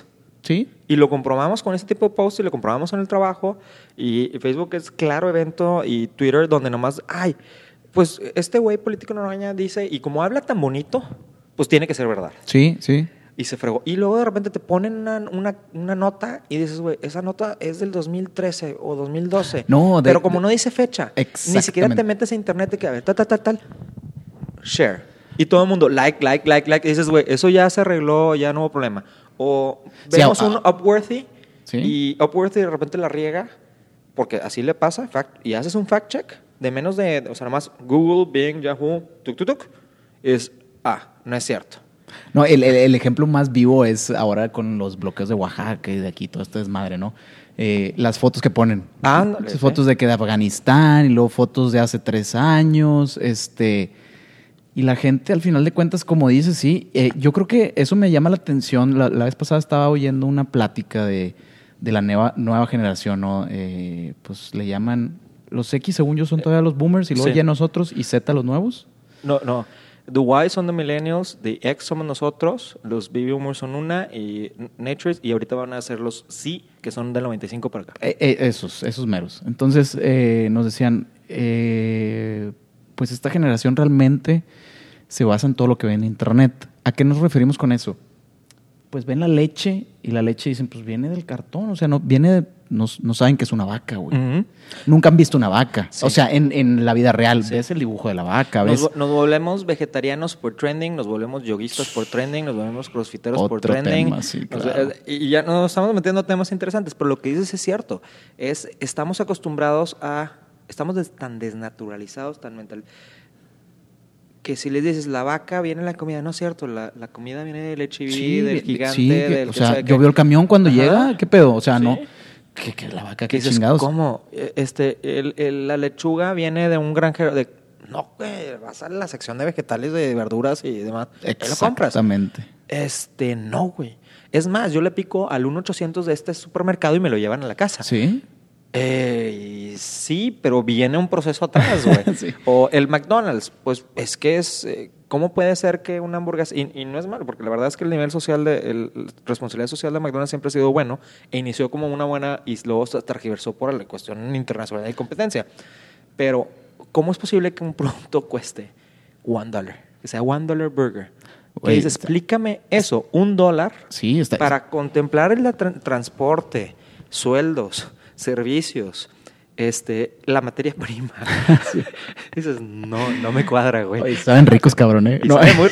Y saben muy ricos. A mí me impresionó hace poquito que vi en los camiones, en los que traen los anuncios de los camiones, güey, de Burger King, 10 nuggets por 20 pesos. A peso el nugget. A la chingada, pues ¿de qué es, güey? Y dice ahí que es de pollo. Pues yo no sé qué pinche pollo, pero... Está cabrón. Pues está cabrón, porque al final de cuentas nos estamos acostumbrando. Y también, ahorita hablábamos, o sea, uniendo temas. Estábamos hablando del salario básico, del salario mínimo, perdón, y de este tipo de comida. Al final de cuentas, te sale más barato que ¿sí? Cualquier otra comida. O sea, sí. Vaya. Aunque fíjate, definitivamente estoy de acuerdo en el punto de que, oye, pues por eso mucha gente, ¿qué hace? Pues si tengo un salario tan endeble, ya sea en dólares, en euros, en libras, en pesos, donde esté viviendo, pues finalmente el consumo de alimentos va a ser ad hoc a esa capacidad. Sí, sí, sí. Y el fast food es generalmente lo que más accesible y más económico para mantener una familia. Sí. Te vas por puros $1 burgers y estás alimentando de una u otra manera a tu familia. Y al final de cuentas, JP, también, así como nosotros a lo mejor con otros ingresos económicos podemos decir, pues me voy a dar el lujito de ir, no sé, a la Nacional, por ejemplo, un día a la semana. Imagínate a la gente de escasos recursos o de bajos recursos, pues yo me doy el lujito de ir a un McDonald's o de algo que es fuera de casa. ¿Sí? Y que en realidad es accesible para ellos. Por eso también el poder que tienen estas empresas transnacionales que... impactan. Y a veces no se dan cuenta que impactan a un grado de que a veces escucho a aquellos que se quejan de... Yo soy muy de... No te quejes, no marches, güey. O sea, se me hace discúlpame, pero se me hace una tontería cuando marchan. Entiendo, hay situaciones reales, pero hay maneras. Sí, yo también pienso lo mismo. Estamos en una etapa en la cual... legalmente, con un poquito de paciencia, créeme, vas a generar the ripples, las ondas del agua que vas a generar de tirar la piedra, va a ser una piedra que va a tener más intensidad de un huracán. Sí, por supuesto. A solo el oleaje chiquito que vas a generar. Entonces, si te vas con un poquito de paciencia, un proceso de 1 año, 2 años, y yo sé, todo lo queremos ya, de toda la vida. Pero, por lo mismo, ley 3 de 3. La primera vez que a nivel federal puede un ciudadano ir y presentar una reforma, una iniciativa. Nos piden un mínimo, 100,000 firmas. 100,000 firmas las consigues fácil. Sí, facilísimo. Con una buena intención las consigues fácil. En una empresa sacas, te sientas afuera de una empresa y lo sacas, la gente lo firma. Pero, ¿qué hace? El Congreso, vemos en México que como que les valió gorro, se enojaron y dijeron... Lo cambiaron y va al revés, cabrón. Y le ponemos al revés, y los que van a ser transparentes y no van a corresponder son ustedes, las empresas, los ciudadanos, no nosotros, los políticos. Hubo reacción a nivel nacional. Sí. Presidente veta, mandan, y esta semana ya, desde el Senado y el Congreso, avaló vetar, quitar la parte de que era en perjuicio de la ciudadanía. Pues una manera legal de irse a hacer irse contra la corrupción. Sí. Una ley anticorrupción. Que si no es la idónea, bueno, ya entró el tema. Exactamente. Y de ahí ya empiezas a trabajar. Poco a poco, pero ya entraste. Oye, que la reforma educativa, pues lo siento, compadre, pero hay un chorro de cosas muy buenas. Y la verdad es que el país no lo puede costear. Sí. ¿Por qué? Porque ya vivimos más de lo que contemplábamos hace 40 años. Hace 40 años se creía que 60 dejabas de trabajar y a los 63 estaba muerto. Entonces, por las pensiones estaban muy bien, pero por eso están tronadas, porque los actuarios en ese tiempo pues pensaban eso y por cuestiones políticas nunca quisieron subir la edad de jubilación. Y volviendo al tema de los bloqueos, yo también estoy totalmente de acuerdo, y marchas y todo. De hecho, me he aguantado postear algo en Facebook porque ya sé que hay muchos activistas sociales en redes sociales, por ser redundante. Pero creo que el espíritu de una marcha, yo lo sigo viendo como te perjudico a ti, ciudadano, que no me estás apoyando a mí, para que te pongas en contra también de gobierno y me apoyes. Entonces, la única egoísta. La única yo marcha, lo veo egoísta. Sí, es egoísta porque dices, yo pisoteo tus derechos a favor de los míos. Exactamente. Y dices, oye, no, somos una comunidad y hay unas reglas de sana convivencia, por eso están las normas, están los legisladores. No te gustan, a mí tampoco me gustan muchos. Bueno, no votes por ellos. Exactamente. Yo apoyo lo que dices tú, más que una marcha, vete por el lado legal, así como se hizo con la ley 3 de 3. O bien sencillo, ya lo hicieron en Estados Unidos y alguna persona me escribió, me acuerdo en Facebook cuando hice el comentario de que no puedo aguantar, porque al menos la cultura acá en el norte del país de México, somos muy arraigados a chambear, a sacar las cosas adelante. No te quejes, ¿te quejas? Bueno, haz algo. No vayas y te quejes y di, me estoy quejando y no estoy de acuerdo. No. Propon soluciones válidas, no arréglamelo. Sí. No quiero esto y arréglamelo. No. Propon tú la respuesta. ¿Cómo se va a arreglar? No andes llegando tú a petición a hacer, por favor, papito, hazme esto. De víctima, mamita. sí, No, compadre, de víctima. ¿Quieres que las cosas cambien? Ponme la solución. Sí. Entonces, en este caso, la única marcha que a mí me he considerado que ha sido buena fue la de la inseguridad.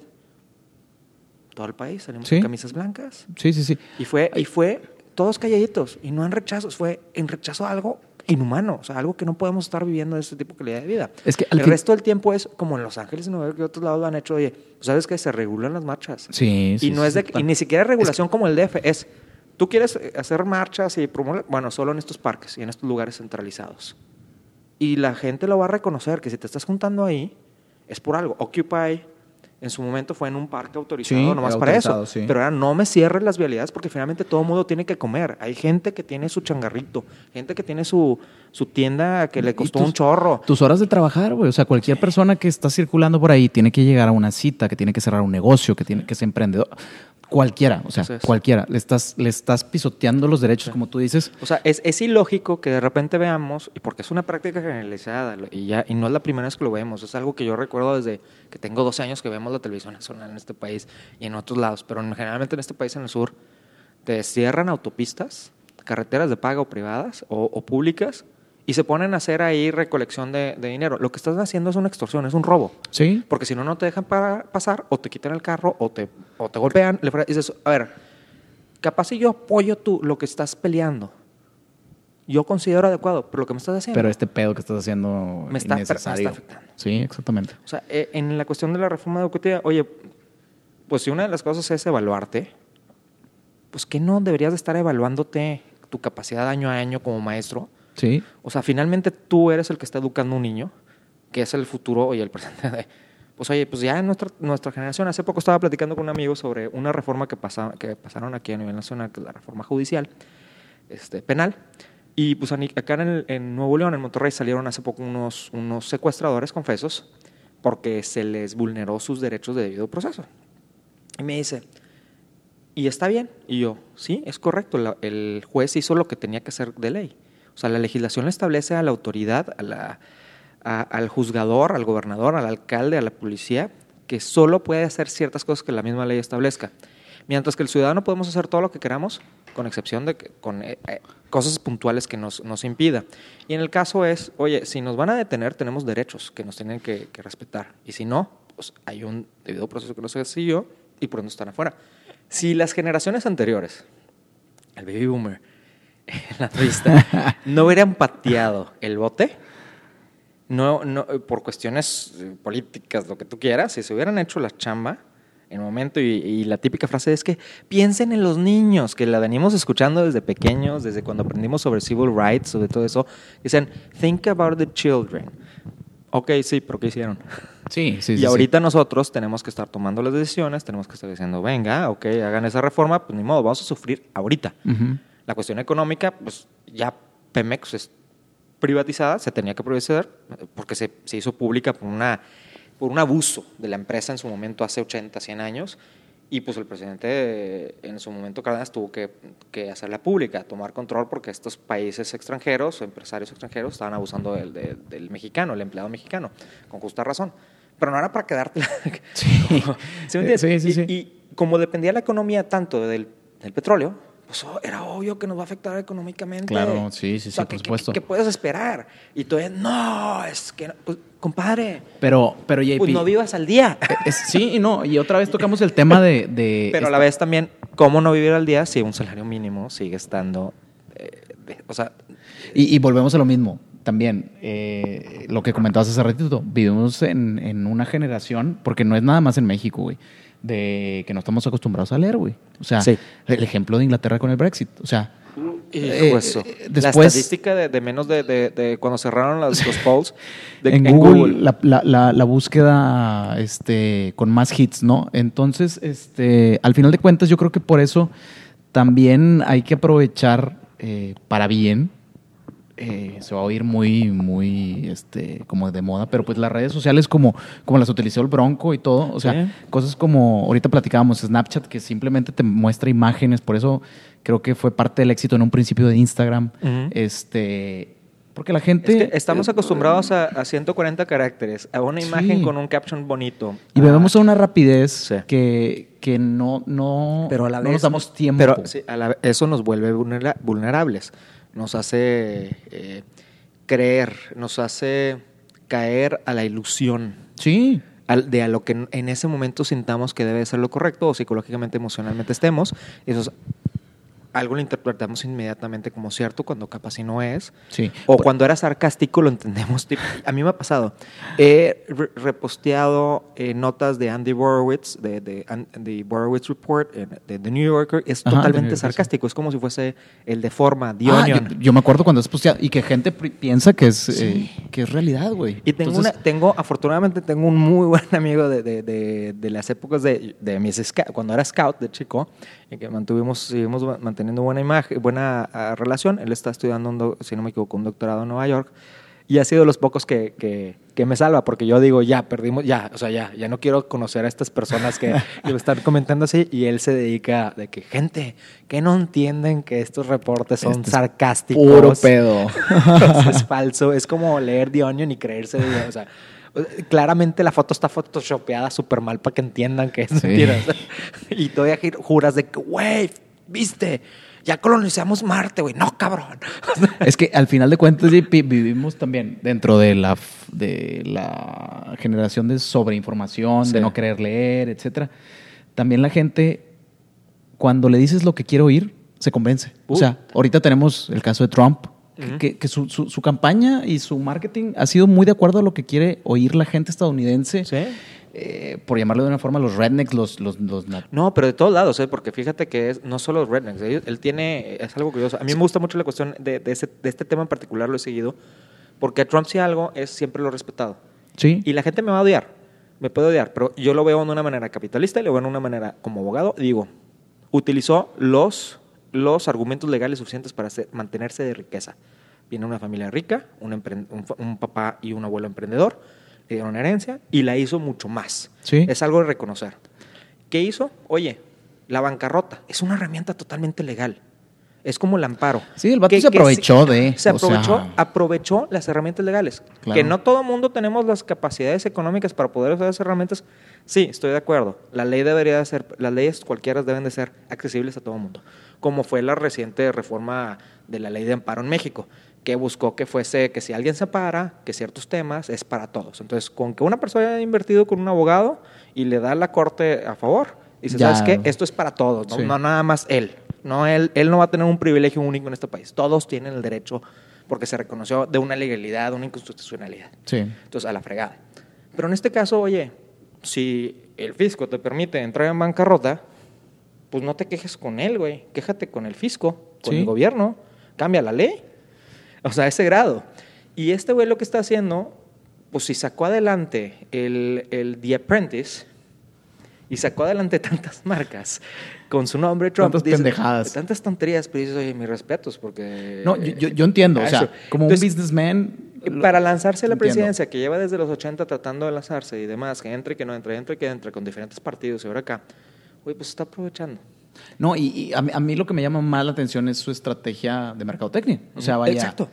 Y le vale madre que si la prensa le escribe o no. Es más, para él, que escriban mal de él es mejor. Exactamente. Es tipo Miley Cyrus, güey. O sea, mala publicidad es mejor que ninguna publicidad, güey. Al final de cuentas, a la morra cuando fue su época de que como se vestía y que salía fumando marihuana y la chinga, ha sido de sus mejores épocas de ventas, güey. Sí. Entonces, ahí es donde te das cuenta que pues también nosotros tenemos mucha responsabilidad como consumidor de la información y es donde te das cuenta. Yo repito una cosa. Nuestra capacidad de elegir está en lo que consumimos. Exactamente, sí, la verdad, totalmente. Si en México yo puedo decir, gozamos de una democracia real. Mis amigos de Estados Unidos, amistades, familiares que viven allá, yo les digo, es que ustedes no tienen democracia real. Ustedes tienen una democracia donde votan, hay un voto colegiado, el voto colegiado se suma y luego tiene una ponderación y luego hay un consejo superior donde votan aparte otra vez a ver quién queda y todo ese tipo de cosas. Si fuera de mayorías, hubiera quedado Al Gore en lugar de, porque se sabe que la mayoría de Estados Unidos había votado por Al Gore, pero por procedimientos de college electoral votes y todo eso, quedaba Bush. Sí. En cambio acá es voto directo. O sea, es mayoría, se chingó. Pero... Aunque quién sabe qué chingados es el IFE después del INE. Sí, el INE, IFE, las cuestiones legales contar las cuestiones legales y las cuestiones de las mismas casillas que se pelean, claro. Y que si la cruz cruzó no estuvo bien o cruzó de más o era más chiquita, lo que tú quieras. Pero finalmente es un poquito más directa. Pero no hay nada como el consumir. Es el voto directo que hasta un niño de 2, 3 años tiene. O sea, tiene capacidad un niño de decir, ¿sabes qué? Compro chiclets o canels. Sí, sí, sí. Así como Nike o Adidas o... Sí, sí, sí. Al final de cuentas... ¿Qué es tipo tú? Tienes muchos zapatos, te gusta tu afición, tienes una afición por los zapatos, yo tengo Exacto. afición de otro tipo de cosas. Por los tenis, los zapatos. Por los porque tenis, luego, sí. pinche godín. Sneakers. Sí, sneakers. Y finalmente, pues tú compras ciertas cosas porque dices, oye, es que esto tiene cierta calidad o esto cierta imagen, lo que sea. Gasolina. Ahorita ya vamos a tener a la disposición de ir a Oxogas, Sí. a Orsan, Pemex, Chevron, Shell, bla, bla, bla. Pues ahí vas a estar decidiendo a dónde vas. Sí. Si vas a Palacio, si vas a Liverpool, pues estás dándole un voto al consumir a una marca en particular. Estás diciendo, ¿sabes qué? Me late tu producto. O, ¿sabes qué? Vamos a probar tu producto. Restaurantes, marcas nuevas, emprendedores nuevos. Pues hacen eventos y demás y gastas tu dinero y estás diciendo, vamos a darte el voto de confianza. Sí, sí, sí. Y es la democracia más directa que tenemos aquí para hacer cambios. ¿No te gusta? No consumas. Exactamente. Cuando critican mucho la Coca-Cola, McDonald's, a todas estas digamos, empresas que no son buenas para la salud, o sea, al final de cuentas las seguimos consumiendo. Ajá. O sea, y el que la consuma, pues es su responsabilidad. Sí. Es como, yo con el diálogo de la marihuana, estoy como que un poquito confundido por el hecho de que las últimas declaraciones de Peña Nieto que la quería legalizar para consumo personal. Ajá. Que curiosamente ya está legalizada. Nomás lo que iban a hacer es subir los gramos. Subir los gramos, exactamente. Sí. Entonces, a mí me llama mucho la atención porque digo, sí, bueno, pues, ¿qué tanto pudiéramos o qué tanta es la oportunidad de la recaudación de impuestos mediante la formalidad de ese negocio? Que para mí, yo, tipo en ese tema, yo soy de... Legalízalo, regularízalo y legalízalo. Como el alcohol. Ahora, lo único que me daría miedo... En Estados Unidos ya vemos 23 estados, si no me equivoco, recientemente 23 estados ya pasaron a favor. Un Colorado, un Washington, hasta D.C., District of Columbia, ya es legal. Recaudatoriamente es una ventaja. Es una ventaja. Regularizas el producto, haces que sea relativamente sano, como el tabaco y el alcohol, haces que hagan campañas a favor, estás recaudando, estás teniendo un ingreso, estás disminuyendo el crimen y finalmente, ¿quién es el consumidor principal de estos productos? Europa y Estados Unidos. Entonces, ¿sabes qué? Tenemos un problema de criminalidad. Dale para atrás. Colombia, ¿qué está haciendo? ¿Qué hizo, cómo se llama, Mujica en su país? Sí. Legalizó. Tuviste una oportunidad padrísima para decir, ¿sabes qué? Como 1920. Acá no estaba prohibida, pero sí en Estados Unidos. Sí, y era ilegal totalmente el alcohol. Por eso estaba el bootleg y el moonshine, ¿no? Y por eso salió NASCAR.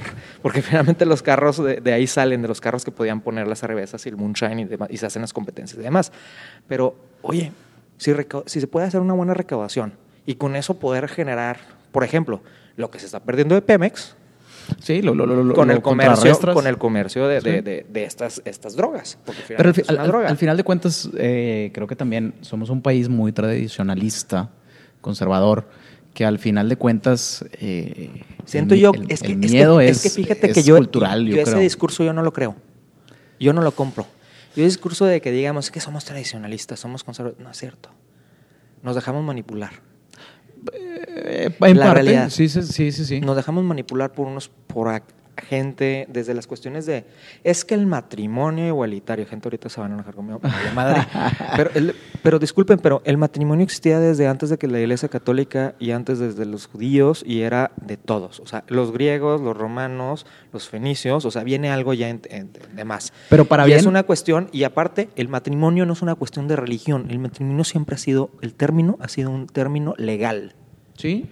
El religioso siempre ha sido la unión religiosa entre las partes, entre esta pareja, que hasta forma que la una muerte familia, los separa. no un matrimonio. Un matrimonio es un contrato, que de hecho es el contrato más solemne que tenemos en el país, porque se le da una investidura tan importante que, oye, sencillo, ¿a ti qué te importa? ¿Qué chingados te afecta? Sí. O sea, neta. Pero al final de cuentas... Es como en Estados Unidos, tenían leyes contra la fornicación de los homosexuales. En Texas todavía sigue la ley, aunque ya fue inconstitucional, pero hubo un caso muy importante que duró 30 años en litigio hasta que fueron a la Suprema Corte. La Corte, pues, es que nunca la implementaban. ¿Por qué? Porque finalmente esas son cosas que hacen sus casas. No es como que están en la calle haciendo... Exactamente, o sea... Y como quiera, si hubiera sido entre parejas de diferente sexo, también está mal el hecho de que lo estás haciendo en plena... O sea, sí. Pero ni modo que vas manejando Constitución, vas manejando allá en y Reforma órale, sobres. y ¡pum! 2, 3 parejitas en medio. Chinga su madre, venga. Digo, pero al final de cuentas también creo que todo esto ha cambiado por las nuevas generaciones. Yo también le atribuyo mucho a eso. Y bueno... Es que a mí me llamaba mucho la atención por lo siguiente, porque decías... La típica de las comadres. No, yo voy con mi estilista, quién sabe qué, y le quiero hacer un date para que salga con este güey, quién sabe qué. Es sí. Y luego no quieres que... Le quieres hacer date. Vas con tu estilista, vas con tu masajista, vas con tu entrenador personal y todo esto. Y aún así eres hipócrita porque tú le dices que no puede tener una vida. Exactamente. Dices, ¿cómo? Nomás porque esa persona te da servicio, pero el resto del mundo, como no te da servicio, chinga su madre. Sí. Dices, discúlpame. Sí. O un ministro que llegue de alguna religión y diga, es que no se puede. Dices, a ver, ¿con qué calidad especial, una en particular, con qué calidad moral vienes si tú cuidas a pederastas, les das, al menos en México encontramos en Monterrey una casa, en Saltillo otra casa, en Guadalajara otra casa, en México DF encontramos 2 casas, en el Estado de México tenemos 3 casas, de gente a nivel internacional y nacional que son pederastas y violadores. Sí. Y no los entregan. Si tuvieran calidad moral, los entregas, claro. Los entregas. Sí. Mire, y un punto bien importante, digo, yo soy católico, güey. Y al final de cuentas, pues me puedo considerar, no sé cómo se defina, católico no tradicional, no sé. Sí, así es, yo también digo eso. ¿Cómo le defino? ¿Progresista? Sí, progresista, como New Age o no sé, güey. Porque de repente a mí me dicen varias amistades que son muy metidos, porque yo estuve involucrado en el Opus Dei y en Legionarios, o sea, estuve en el muy extremo y otro más en el extremo. Soy más hacia los jesuitas y dominicos que usan más la ciencia y dominicos nos trajeron la cerveza, entonces los agradezco mucho. Pero finalmente hay sectas o hay tendencias ideológicas dentro de la misma religión, esta religión en particular, igual que en otras. En los judíos también tienen diferentes, los musulmanes demás, todos. Pero dices, bueno, las nuevas generaciones como que tendemos a decir, o no somos activos, pero es que no creo que no sea que no estamos activos, sino que simplemente buscamos que se implementen un poquito de congruencia. Sí, exactamente. Yo creo que por eso con el nuevo Papa Francisco como que se ha dado un poquito más de eso. Y yo sigo pensando, digo, los padres pedastas y toda esta situación que se mantuvo en secreto durante mucho tiempo, fue porque también las reglas no se adecuaron al mundo moderno. Digo, al final de cuentas, ¿quién te dice que es un problema que el sacerdote esté casado, que tenga hijos? No, es una regla de hace miles de millones de años. Pero es que es tipo ese tema. Te metes a la lectura y te das cuenta que es desde Constantino para acá y con algunas índoles cristianas anteriores, porque con Constantino se hace la Iglesia Católica. Sí, pero y se decide qué cosas van a entrar a la Biblia y qué no. Sí, agarran el Testamento, pero dices, ok, te metes a la cuestión cultural de la época y dices, es que había una necesidad en ese momento de controlar ciertas cosas, de cierta violencia que existía, de ciertas cosas, y que la esposa era súper religiosa y este güey hasta que se muere y dices, ahí otra vez. El hecho de tener generaciones que no leían. Teníamos una época súper revolucionaria, al menos en la época de nuestros padres, aquellas generaciones que son los baby boomers, que fueron los hipiosos y todo eso. Sí. ¿Por qué? Porque leían. Sí, exactamente. Y yo sigo creyendo... Y lo peor es que leían y luego se les pasó como que la fase o dijeron, ¿sabes qué? Ya estoy ganando dinero, estoy bien a gusto y me gustan las reglas anteriores porque le estoy sacando ventaja. Entonces, a la chingada con las nuevas generaciones porque a mí también me reprimieron, pero yo ya estoy a gusto viviendo en mi casita con mis ingresos y yo creo que los siguientes que vengan a trabajar conmigo para mí, pues sigan con esto. Sigan con el mismo ritmo. Al final de cuentas, yo creo en ese tema, digo, los temas de religión siempre son bien complicados. Sí, ¿verdad? Pero no, en política de dinero... Pero ahorita cambiamos de tema mejor. Sí, ahorita nos vamos. Lo último es, yo creo que en la religión, en cualquier religión que tengas, pues al final de cuentas todos es haz bien, güey. Y es creer que hay una vida después de aquí, ya sea... Muchos creen que si la reencarnación o que si la chingada. Yo no sé qué exista después de aquí, pero sigo pensando que hay algo. Yo también. A mí me gusta pensar que hay algo, pero muchas veces de repente, no sé si te ha pasado que cuando estás filosofando con amigos o al lado de una fogata, o a mí me gusta acampar mucho, de repente estoy pensando y de repente termino en negro. Y digo, bueno, pues al final de cuentas... Está bien. Entonces, y como alguna vez me lo han dicho, en particular mi papá, que me decía, mijito, el infierno y el cielo lo haces aquí en la tierra. Sí, exactamente. O sea, no sabemos si esto es una ficción de nuestra imaginación o no, pero esto lo hacemos ahorita aquí.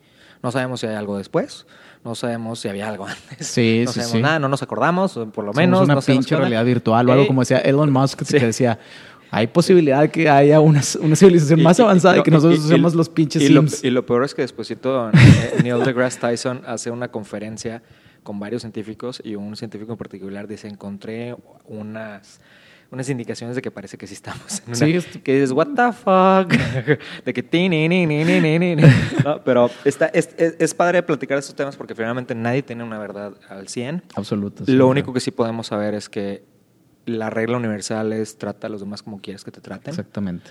Y- Haz el bien sin mirar a quién Sí. y pues ya, digo. Y la típica, si tú quieres vivir más a gusto, pues no hagas cosas malas que se parezcan, cosas malas que parezcan buenas, ni buenas que parezcan malas, Exactamente. y todos vamos a estar bien. Mientras Sí. no haya para la interpretación errónea de las cosas, que es el problema, que la interpretación es donde fallamos. En Facebook, Twitter y todo esto nos Sí, dejamos. sí, sí. Y deja tú. Y caemos en todo. También en la cuestión de la búsqueda de trabajo, pues de repente se nos va. O cuando, por ejemplo, al inicio que mencionabas, pues cuando hubo la reestructura, pues te afectó en el ego. Pero de repente le viste un valor agregado que dices, oye, no hubiera tenido la convivencia con mis familiares que viven en Europa, cruzando el charco, Sí.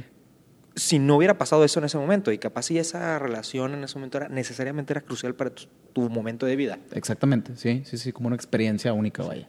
Y que vas a valorar de por vida. Y mucha gente no tenemos la oportunidad de hacer ese tipo de cosas. Por ejemplo, pues yo extraño a mi hermana a horrores y está nomás en Los Ángeles. Sí.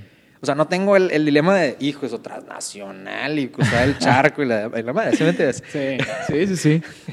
Pero bueno, vamos a seguir con esto. Entonces, hablamos de Tinder, Bumble, Happen. Habías dicho que Tinder. A ver, otras preguntas. Ajá. El Tinder durante un tiempo que lo utilicé. Tinder durante un tiempo. Pet peeves. Cosas que te molestan bien. Que tipo, para mí, la gente que mastica con boca abierta, hace ruidos, ese tipo de raza, hijo, hay un lugar en el infierno. Me vale madre que haya dicho Juan Pablo II que no hay infierno. Que no hay infierno. Hay infierno para esos cabrones. ¿Qué es híjole? Yo creo que lo que peor, lo que más me caga, la gente que no es directa, güey. Ok. O sea, eso es lo que me revienta el pinche Va. hígado. Pues mientras seas directo, yo creo que no hay ningún pedo. Y creo que mucha gente se la complica muchas veces por Sí. quedar bien o por X o Y razón. Y Fíjate que yo por mucho tiempo, algo similarmente relacionado, y yo llevo trabajando, lo acepto, de los últimos 3-4 años, yo creo que en parte tiene que ver con no ser directo. El nunca decir no. eso es, güey. Que Eso tú es. me mandas un mensaje, JP, ¿qué onda? ¿Se va a hacer esto? ¿Le caes? Claro que sí, ahí estoy. Al rato te caigo. Y luego me dormí en la otro amigo chingada. me dice, y JP, ¿qué caigo? Y me comprometo 5 o 6 eventos y quiero ir a con todos. Y tengo un grupito de amistades que en particular a esta niña las adoro. Me dice, es que JP, tú siempre estás en el ambiente social, en todos lados, y le frega yo. Y yo por dentro, y les digo, sí, gracias, le frega. Y yo por dentro, es que no sé decir no. Sí, y porque me caen tan bien y aprecio el hecho que me están invitando, pero y quiero quedar bien con todos y voy 15, 40 minutos a cada uno de los eventos, pero terminas dándote cuenta que nunca estuviste presente. Sí. Entonces, en realidad nunca cumpliste con ni uno. Y lo más fácil que pudiste haber hecho es, si tenías 5 eventos, vas a 2. Si quieres, si son tranquilos, si no son tan canijos, o vas a uno, pero le dedicas el 100. El tiempo, sí. Y los demás van a apreciar que cuando tú les dedicas a ellos, le vas a dedicar el 100. Sí, y al final de cuentas y si no tenías mood de hacerlo, no, güey. Ajá, O sea, que no también quiero, es güey. totalmente válido, porque si vas con la jeta, también lo percibimos. Sí, me trajeron a huevo y pues ya valió madre. Entonces yo quiero estar en Netflix ahorita, güey, A la huevo. chingada y... Hace poco vi un meme, ahorita lo que estabas platicando, que somos la generación de los memes, que sí, we're the meme generation, decía... en los veinteañeros 19 a 25, como que todos de que no, quiero desvelarme, quiero... Y después de los 25 dices, no, hombre, lo que me regañaban de niño chiquito. O sea, los castigos de niño chiquito eran de que te duermes a las 9. Quédate en tu cuarto, Quédate cabrón. en tu cuarto. No sales. Ahorita es lo mejor que te puede pasar, Y ahorita güey. de que, güey, puta cabrón, ojalá y me regañaran, pero ya a mí no me han regañado en más de 15, 16, 17 años. Que Sí, güey. estaría padrísimo nomás decir, oye, güey, no puedo porque estoy castigado. Y así con la sonrisota, con tu nieve, güey, con tus pinches Sí, palomitas, güey. Y después comida, una pinche Netflix, movie, la chingada. y ya vamos. Clima, güey, con este pinche calor que estamos teniendo aquí, güey. Yes. Pero sí, cabrón. Está cabrón, güey. A ver, ¿qué otra pregunta tenías? Tengo acá una muy... que yo personal... Alguna vez me platicaste y creo que yo que da la cuestión del... Tienes tatuajes. Sí. Es un tema que por alguna razón se volvió tabú, cuando en un momento no lo era, pero bueno, también es como que en las épocas de 1900 vivimos como que una regresión cultural como en las épocas medievales, sí, que después surge un renacimiento. Y creo yo que ahorita estamos como que desde civil rights y todo eso, el 69 sí, para acá como que viene dando duro. Pero hubo un momento ahí como que en la pelea de Hustler contra Fowler y todos estos güeyes, de sí, que como que empezamos otra vez a agarrar esa onda, y ahorita la música, la facilidad de estar grabando, pues yo, hacer un podcast, ahorita, o tener YouTube channels, tener bombermedia.com, JP Cueva Show, tener The VVM Podcast, y que no necesitas nada de recursos, ¿no? Y de repente artísticamente, pues también estamos más, regresamos a ser más receptores de esto, ¿no? Sí. Desde Frida Kahlo y todo, y ahora vemos Julio Galán en los últimos, y otra vez empezamos a ver este resurgimiento tan cabrón, padre de que la raza diga, pues me voy a dedicar a ser pintor, güey. Cuando antes en tu vida, ¿no? Y más sí, en mundos como estos, ¿no? El mundo es como este, era prohibido, cabrón. Y ahorita yo ya veo, por ejemplo, mi hermana, hace como 1 año y medio o 2, de repente nomás así como que está haciendo el dedo, lo mueve y de repente tiene un tatuaje aquí en el dedo índice, entre dedo y dedo, y es como una firma. Uh-huh. Y era una firma de un tatuador artista reconocido a nivel mundial y tiene 60 y tantos años. Y quieras o no, le vi un trasfondo muy padre a ese tatuaje que ella tenía. Uh-huh. Y dije, qué envidia, porque la verdad es que tiene una idea súper padre. Y cuando todo el mundo decimos, no, hombre, güey, ¿por qué te tatúas? Y la chingada, y no vale más. Pues, oye, güey, pues, ¿qué pasó? Siento yo que estaría padre que nos platiques un poquito de por qué te dio las ganas del tatuaje, porque es un arte que vas a tener en tu cuerpo técnicamente permanente. Sí. Se puede quitar, sí. Hay un proceso muy doloroso. Sí. Pero... y que no tengo pensado, o sea... qué bueno, pero ¿cómo te movió así el mundo a decir, sabes qué, me lanzo y por qué esos tatuajes? Sí, fíjate que mi primer tatuaje, que habrá sido unos 6 años que me lo hice, lo tengo aquí en la muñeca izquierda, son las iniciales de mi familia, de mis papás y mis hermanos. Toda la idea surgió porque yo estaba viviendo un momento, pues digamos, existencial, de crisis existencial, uh-huh, en el que sentía que mis papás y mis hermanos, a los cuales los quiero y los adoro, estaban siendo una parte muy fundamental de mi vida y que siguen siendo. Sí. Y una manera de expresar y de querer tenerlos toda la vida, porque sé que no podemos tener a la gente toda la vida, fue por medio de un tatuaje. Entonces fue mi primera decisión de hacerme un tatuaje. Obviamente cuando estaba más chavo siempre era como que... Es que la verdad a mí me genera mucha duda, mucha intriga, porque yo he estado en el tattoo parlor a los 14 años, sí, he estado a los 16, estuve a los 17, estuve a los 21 y a los 22, y toda la raza va a decir, ¿por qué chingados toste tantas veces? Bueno, porque estaba pedo. Sí, sí. Es que al final de cuentas... Y porque desde chico siempre he querido, y yo alguna vez tuve una afición por los tribales, por lo de estos tipos de Nueva Zelanda, que estaban padrísimos, y algún tiempo por los del brazo. Pero a lo mejor ahorita quería te que me saliera un tatuaje, güey, hasta por acá al cuello y la fregada. Y sí, me acuerdo que de una u otra manera me ha tocado una vivencia muy padre en eso, porque me dejó una perspectiva muy interesante los del tattoo artist, sí, que tienen una moral o sea, son muy íntegros, que fácilmente me pudieron haber cobrado una lana, que aprovecharse del puberto, sí, bueno para nada, con sus amigos que también de que sí, do it, yeah, whatever, el fregada, el campamento de verano que va así, que te capas, y aunque sea una crucecita chiquita, una estrellita, sí, lo que sea, sí, ¿no? Sí. El güey me dijo, todos me han pasado que dicen, dile a tu amigo que cuando se le quite la cruda, que venga y se lo hago gratuito, pero que si verdaderamente lo quiere, que venga consciente. Porque esto no es, o sea, esto es una expresión personalísima. Sí. Y no se debe, o sea, como vino, nomás no puedo, porque al menos yo no lo considero correcto. Y esto es una como que etapa de vida, y no todo el mundo lo tiene que pasar. Sí, sí, sí. Y eso es lo que pasa muchas veces, JP. O sea, yo me hice este tatuaje, Y cuando estaba ahí con el tatuador Alex de Loki Tattoo, me estaba platicando, oye, güey, era la época que estaban mucho de moda, bueno, todavía están de moda los infinitos, ¿no? Infinito love, infinito claro, no sé qué más. Claro. Y me decía, no mames, cabrón, o sea, güey, fácil vienen 6 chavas al día, güey, pensando que es un tatuaje único. Y pues es una moda, ¿no? Al final de cuentas. Yo por eso cuando decidí, te digo, a mis 18 también me dio el trip de que me quiero tatuar y la chingada. Sí. Tuve mi época que fui medio rapero, traje trenzas y todo el pedo. Pero nunca me animé también por el tabú de no te van a contratar en el trabajo. Es que eso también, etcétera. Eso de una u otra manera yo decía, hijos, qué bueno. Porque para mí yo vengo de una familia donde soñábamos con business school. Sí, yo, mi hermano mayor era MBAs, entonces yo desde los 15 yo estaba tomando en cuenta que si Harvard, Stanford, Yale, Wharton ya tenía libros, aunque todavía no tenía edad para hacer ni siquiera el SAT. O sea, todavía estaba yo ya pidiendo a estas universidades que me mandaran panfletos. Y decías, bueno, después de graduarme de eso, tengo que hacer el MBA. Y saliendo del MBA, pues ni un lugar me va a contratar porque todo el mundo te hace exámenes médicos. Sí, a ver, ¿qué tatuaje traes? Y que la chingada, güey. Y dices, no, pues ya valí madre. Sí. Y digo, al final de cuentas, sí tenía ese miedo del jale. Y luego, pues digamos que dije, vale más el significado que le quiero dar al tatuaje, que me lo hice. Y lo que sí tienen razón todas las personas es de que una vez que te haces el primer tatuaje ya valiste madre porque te quieres hacer más. Que se vuelve adictivo. Se vuelve adictivo. Me hice un segundo en el tobillo con una cruz, también por una época en la que sentí una conexión muy fuerte con Dios. Uh-huh.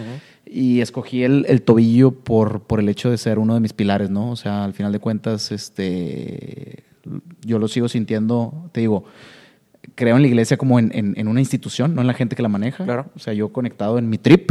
Sí, está validísimo. Y lo veo como un pilar para que me apoye en mi talón de Aquiles. Entonces, ese fue mi segundo tatuaje y sí tengo pensado a lo mejor ponerme algunos más. Yeah. Pero todos con algún significado. Yo sí veo gente que luego se arrepiente que trae un piolín o que trae un, no sé, güey, X o Y cosa. Es que eso a mí me llama la atención porque siento que de repente ponemos demasiado de nuestra parte para que odien nuestras generaciones, ¿no? Sí. Hasta las nuevas generaciones, como que los que son los de los 80s como que nos volvimos bastante desmadrosos, güey. Entonces como que dices, hijo, eso ni cómo salvarme, güey, ni cómo justificar. Porque en parte dices, qué padre, porque estamos al Ingesu experimentando y siento que es como que la generación renovada de aquellos que gozaron el 69, el 68, el 67. Y es chingue su madre con con el establishment. Y vamos a leer los libros que no nos quieren dejar leer, los libros de Vasconcelos, los libros de toda esta raza. Sí. Los libros de la historia del no ganador, que porque se nos olvida que los libros que generalmente tendemos a leer son pues el que gana la guerra, es el que escribe el libro y el que permite que la lectura o la escuela nos den esos libros y no escuchamos el otro lado. O a veces nomás nos dedicamos a leer el norte, pero se nos olvida que también tenemos que leer Milenio, El Universal, Excelsior, Proceso. ¿Por qué? Porque tenemos que tener todos los puntos de vista y en ese punto decir, ok, la agarro un poquito de acá, estas son las verdades y esta es mi verdad. Ya fundamentas tu opinión, claro. Ya dices, no porque Fernández Noroñas dijo, no porque Morena, López Obrador dijo, no porque Peña Nieto Peredo opina tal. Exacto, es yo, mi opinión de lo que yo tengo de información, o sea, de opinión informada es esta. Mi verdad momentánea es esta, porque tengo unos factos que son así, que pueden ser mentira todo, güey. Entonces me doy cuenta a la hora que, pues sabes que, güey, estuviste viviendo, güey, con que capaz si leíste un libro donde decía 1 más 1 es igual a 3, y de repente ya llegas a prepa y te das cuenta que, cabrón, no, güey. Pues, de que no, ni de pedo. No, 1 más 1 es 2, cabrón, te la pelaste, o sea. Y es válido, y pasa. Pero hay que también, es una generación que somos tercos. Yo me doy cuenta, pues yo soy terco. Yo soy Rodrigo. Día madre. Sí, de verdad. Pero lo curioso es que mucha raza dice, es que eres terco, pero me doy cuenta que somos tercos la generación. Y no necesariamente de una mala manera. De manera de que queremos emprender por nuestros... Claro, no, sí, gallas, yo creo... ¿no? Que queremos, oye, a ver... A mí me ha pasado que me dicen, yo he emprendido varias veces, afortunadamente, y muchos me dicen, es que no puedes emprender si estás trabajando también en otra empresa. No, claro que se puede. Pues puede. Fíjate que yo he podido. Claro. Y he tenido éxito al grado que he vendido esos negocios porque me salía mejor venderlos y dije, ay, qué padre. Y he fracasado también. Sí. Pero también he visto raza que dice, ingreso, me lanzo y dicen, los primeros 2-3 años están viviendo de la fregada. Sí. Pero después, ahorita dices, y si yo hubiera metido un poquito más de ganas, estaría independiente, mi propio negocio, haciendo tal, pero no tuve. Y algunos no tienen las agallas para saltarse, ¿no? Sí. Pero en la mayoría, nuestra generación ha sido de terquedad de ese tipo de cosas. De huevos. Sí. Abonando un poquito lo que dices, güey. Digo, yo me acuerdo en mi anterior trabajo, fue parte de eso, ¿eh? O sea, yo veía a la gente, bueno, algunos sí eran como... Vamos a darle 10 minutos. Ok. Sí era tipo como nosotros, ¿no? Un poquito de... Y no por el hecho de ir contra... Permíteme. Sí. Más fácil.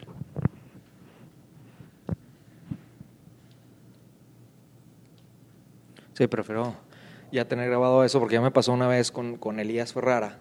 Es que ahorita acabo de grabar esta parte, ya se estaba acabando la batería, y en el podcast que escucharon antes que la semana pasada, bueno, cuando lo grabé con Elías, tratando el veganismo, originalmente teníamos una conversación de 2 horas súper padre. Y de repente ya ¡Pum! estábamos Tronó. y de repente ¡pum! Se apaga.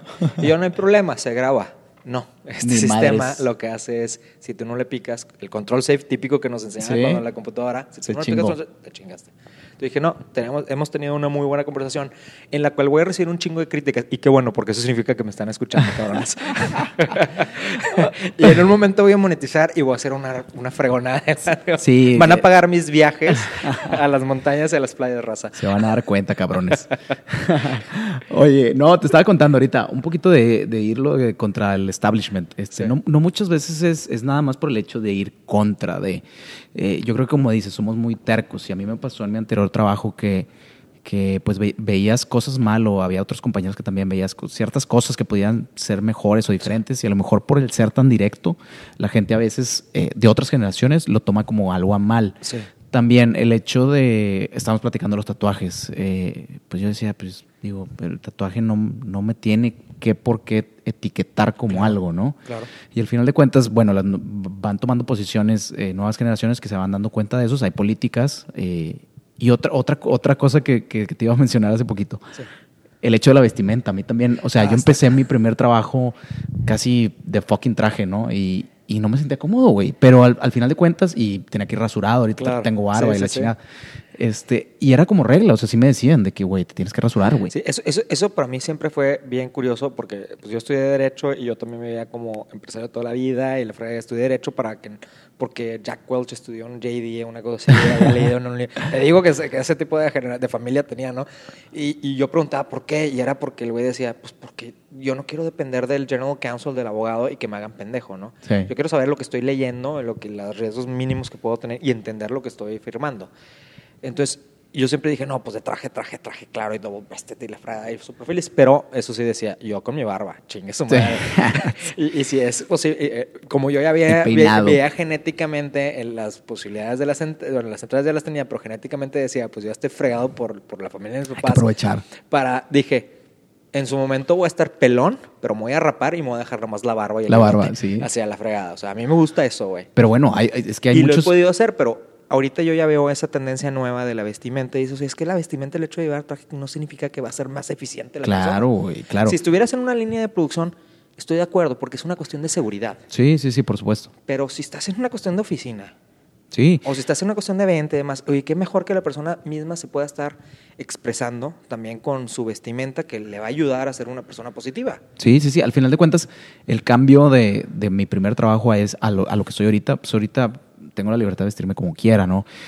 Y ese hecho de tener esa comodidad y poder ser como tú eres, pues también es una motivación que a lo mejor no nos damos un cuenta. poquito más de lealtad y compromiso hacia las empresas. Exactamente. Es curioso. Yo creo que eso es algo que les falta a muchas empresas. Yo estoy muy relacionado con el ambiente de capital humano, del ambiente de relación laboral de las diferentes empresas y lo veo por una materia en particular, derecho comparado, en los países en los que está la empresa que represento, que son 29 a nivel mundial, pues te das cuenta de las prácticas y las costumbres. Sí. Y sí te das cuenta que sí afecta bastante. Sí, un chorro. Y que se van dando cuenta. Y van diciendo, oye, pues fíjate que por ejemplo, Cambiaron hace 6 años en la empresa el ya no llevar corbatas para los hombres. Sí. Y pues a mí se me hizo medio difícil, porque como que De te que gusta no, la corbata mami, a y ver, tengo ¿cómo la está este la pedo? conexión y todo eso, ¿no? Y las manconillas me gustan y todo esto, papá. Pero no, o sea, te vas identificando de otra manera y te vas encontrando y dices, bueno, nomás a ciertos eventos llevas corbata, no hay necesidad de estar muriéndote con este calor y la fregada, ¿no? Y también es un gasto innecesario, o sea. Sí. Y luego las mujeres, pues también las tenían restringidas y la verdad es que el restringirlas como que temían de que no, es que van a usar las falditas hasta quién sabe qué. Y dices, güey, el problema es que el morboso eres tú, cabrón. Sí, exactamente, güey. O sea, güey. Y ¿sabes qué me llamó mucho la atención hace poquito, güey? Antes de entrar a mi actual trabajo, tuve otra entrevista en uno de los grandes... De los grandes fuertes de México. De los fuertes de aquí de Monterrey en cuestiones de C-stores, por llamarle así, de pequeños supermercados ya casi. Y ya tienen gasolineras también. Sí. Y a mi segunda entrevista fui con... O sea, iba formal y iba con un saco. Y pues de hecho, alguien conocido de nosotros nos dice, ¿qué pedo, güey? O sea, ¿por qué vienes así, güey? Sí. De que... o sea, aquí también es súper relax, güey. De que le dije, güey, pues es que yo no sé... Sí, prefieres estar overdressed que underdressed, ¿no? Por eso, o sea, sí está bien cabrón ese cambio ahorita que se está por ejemplo, dando. Marcelo Marcos, mi socio de Bomber Media, BomberMedia.com, que es el podcast, Sí. que es todo esto de short films, todo eso. Él cada entrevista después de salir de North Carolina, del MBA, lo veía, hasta se tomaba una foto y casi se rasó a la mitad, así de que con mi barba, porque al güey le gusta usarla y ya lo reconozco más con barba, y sin la barba. Y cuando lo veía sin barba era que tenía entrevista. Tenía entrevistas, sí. Sí. Es que digo, esos mindsets que nos van metiendo y que se van quedando, pero gracias a Dios que se van quitando, ¿no? Y vas viendo las nuevas generaciones se quitan y pues ya se hacen los lugares de trabajo más relax, aunque todavía hay lugares, con reglas muy estrictas o políticas todavía muy old school, que también te vas dando cuenta que las nuevas generaciones, tanto nosotros como los más jóvenes, ya no los buscan tanto, sino que... Sí, van contratando, lo filtran desde el inicio y es totalmente válido.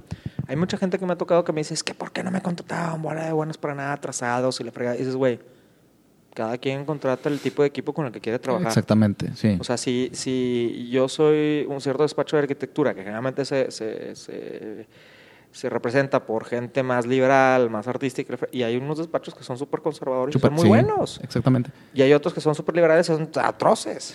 Sí, y al final de cuentas, yo creo que tienes que encontrar el momento en que seas tú el perfect fit para la organización y la organización para ti. Sí. O sea, porque al final de cuentas, la organización no se va a adaptar a ti. Sí. Tú te tienes que adaptar y tú tienes que ver hasta dónde vas a llegar para adaptarte. Es correcto, sí. Para mí eso creo que el creer que todo nos lo deben es mal. Sí lo hacemos totalmente. Yo he sido culpable de ello. Pero sí he sido una persona que al menos con la lectura he estado como que diciendo, ok, bueno, podemos empoderarnos y decir... ¿Con qué empresas me relaciono? Sí, exactamente. ¿Qué empresas me agradan? Que si son, tipo, algún tiempo de mi vida, por más que mucha gente me quería odiar en su momento, yo decía, yo quiero trabajar para petroquímicas y gaseras, las que destruyen el mundo, Monsanto y todo eso. Y dices, ¿por qué? Porque quieras o no, iniciaron con algo bueno. Sí. Por una buena razón. Y son una industria sumamente con la que hubiera sido una escuela de primera para mí. Para luego el movimiento y estar del otro lado y haber comprendido el otro lado de la moneda. Así es. Sí. Y luego a la vez, y yo, como te digo, tuve la oportunidad de mandar currículums y decir, yo quiero trabajar contigo, sí o no. O sea, no es de que, oye, es que te ofrezco tal. Sí, pero yo no estoy buscando trabajar contigo como persona. Exactamente. Yo quiero no trabajar con un jefe, sino con un líder en la materia. A alguien que lo voy a poder sacar jugo. A una empresa que voy a considerar escuela. Que voy a decir, mi tiempo, a pesar de que yo te di algo, yo también saqué algo, no solamente monetario. Sí. Sino conocimientos, skills, capacidades que yo pueda sacar adelante en atribuciones que me hagan mejor. Eso que dices es bien importante, güey. Eso yo creo que también fue parte de lo que yo fui buscando trabajo tras trabajo. Ver las organizaciones donde me pudiera desarrollar y, más importante todavía, que mi jefe directo o que los que me rodearan pudieran ser tutores dentro de mi desarrollo profesional. Eso está cañón que la mentoría se perdió por un buen rato. Sí, mucho. Y ahorita estamos batallando mucho en encontrar a aquellos que estén dispuestos a mentorar y a aquellos que también que sean mentors y proteges a la misma vez. O Sí. sea, que entiendan que no son la mera fregonada Es y que que- ellos tengan también a mentores que entiendan ese punto, porque tenemos mucho a pensar de que es que yo soy el más fregón o porque yo estoy en esta empresa, en lugar de decir, oye, ¿por qué no me acerco con este güey que está en otra empresa que colaboramos información y que me enseñe? Sí. Que sea mi mentor. Al- Y a la vez yo adquiero cosas para poder darle mejor retroalimentación, información a la gente, ¿no? Y también, como dices, o sea, también gente de abajo que a lo mejor se te ofrece un shadowing o un estar one-on-one con alguien de arriba. Sí. Que muchas veces dice, no, pues, ¿para qué chingados, güey? O sea, Sí. yo estoy bien en lo que estoy, no quiero invertirle más tiempo. Sí. Y así nos vamos. Sí. Entonces, yo creo que eso es bien importante y como dices, se ha perdido mucho, al menos que yo haya escuchado gente que le toque en ese tipo de tenemos miedo de experiencias. exigirlo o preguntarlo Sí. en las entrevistas. A mí me ha tocado que y ya todo bien y te explica bien y yo de que no, a ver, ¿qué tipo de empresa tienes? ¿Tienes sindicato? ¿No tienes sindicato? ¿Qué tipo de normas tienes de vestimenta? ¿Cómo están los VPs? ¿Cómo están los directores? No, pues fíjate como aquí somos Open Door. Ah, tienen Open Door, pero ¿qué significa para ustedes Open Door Policy? Sí. ¿Qué significa para ustedes esta cosa? Oye, tienen este tipo de programas. Si yo me quiero capacitar, Sí, ¿qué si tipo quiero de estudiar una capacitación? maestría, Si quiero sí. estudiar maestría, ¿Cuál es mi doctorado, path irme a de cursos, ¿qué onda? crecimiento, ¿Para dónde etcétera? voy? Es que no, fíjate, o sea, no tienen planeado un crecimiento Sí, profesional. Ay, güey, pues ya vas viendo la seriedad. Incluso uno, si vas a poner un negocio, pues la idea es que tengas la capacidad de ser, como decías, me caga la gente que no es directa. Me caga la gente que llega y no te dice la neta. Sí, O sea, exacto. si yo tengo empresa y yo te voy a contratar, pues ¿sabes qué, Juan Pablo? Yo te quiero para este puesto, pero no vas a crecer más hasta dentro de 10 años el siguiente puesto. O sea, cuando ya esta persona la hayan subido acá. ¿Estás dispuesto a estar 10 años en ese mismo puesto? Y no te vamos a mover. Sí, güey. Ay, güey, no, pues sí. Hay gente que sí, hay gente que no. Pero ahí en ese mismo momento yo puedo tener la capacidad de, ¿sabes qué? Prefiero decirte no para no quedarte mal, porque si yo lo más seguro es que a los 4 años ya me largo. O sea, ya cumplí con las metas, ya dejé todo. Y yo la monotonía no puedo. Entonces mejor me retiro. Gracias y cualquier cosa, pues si quieres me contratas vía honorarios y te hago las consultorías y te ayudo. Sí, por fuera, como güey, consultoría, y ya, exactamente, se acabó. sí. Pero si te dicen desde el inicio, yo he tenido un problema reciente con alguna de las empresas del área del noreste del país, nomás que están específicamente acá, que está bien curioso, que me ha tocado con ejecutivos que me dicen, que les digo, ¿qué onda con los crecimientos en los corporativos? Y dicen, no, pues estamos teniendo problemas. No hay. Y yo, no, es que no solo hay. Afortunadamente tenemos amistades en Headhunters, me han hecho entrevistas y demás, y me platican la experiencia. Digo, se están robando de esta, y están yendo a este tipo de empresas. Ujú. ¿Por qué? Porque ustedes no les ponen un path de crecimiento. Sí, el plan de desarrollo, el famoso. Dicen que sí tienen, pero no tienen. Y lo mejor que pudieron haber dicho es decirles, ¿sabes qué, güey? No tengo un plan de desarrollo para ti. Entonces los invitan a retirarse, pero ni siquiera se atreven a decirles, oye, fíjate, por ejemplo, ya no queremos estar contigo. No tenemos un plan de crecimiento ya más que tuyo. Ni modo, se cerró. Sí, Y con eso, si a mí me dicen eso, digo, wow, son honestos. Y si me dicen todavía, pero si quieres te ayudamos a conseguir, o sea, te damos chance a estar buscando en el Inter, te apoyamos, a ver a dónde sí, te puedes es buscar. totalmente distinto, güey. Y te vas a quedar con una lealtad, una camisa que me ha tocado escuchar en la empresa que trabajo. Cuando hubo un problema en el 2008-2009 con una de las empresas, unas subsidiarias, hablaron gente que hasta fueron despedidas en una reestructura. Pero la reestructura estuvo tan bien hecha. O sea, esos ejecutivos que estuvieron en ese tiempo de recursos humanos, capital humano, mis respetos, porque estuvo tan bien hecha que estos marcaron a las oficinas, oye, sé que tienen un problema, no les cobro, encantado la vida. A mí estoy encantado con esta empresa, les agradezco mucho la oportunidad. Tuve todos estos procesos, yo ya soy emprendedor, o ya trabajo acá como director, quién sabe qué, pero tengo tan puesta porque me dieron la oportunidad de crecer y conocimiento y demás, y fueron tan directos conmigo desde el inicio, que con gusto los ayudo.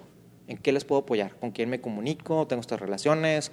¿Cómo les puedo ayudar para que salgan estas cosas y no truenen el negocio? El manejo de la situación. ¿Sí? Entonces dices, eso es ser directo.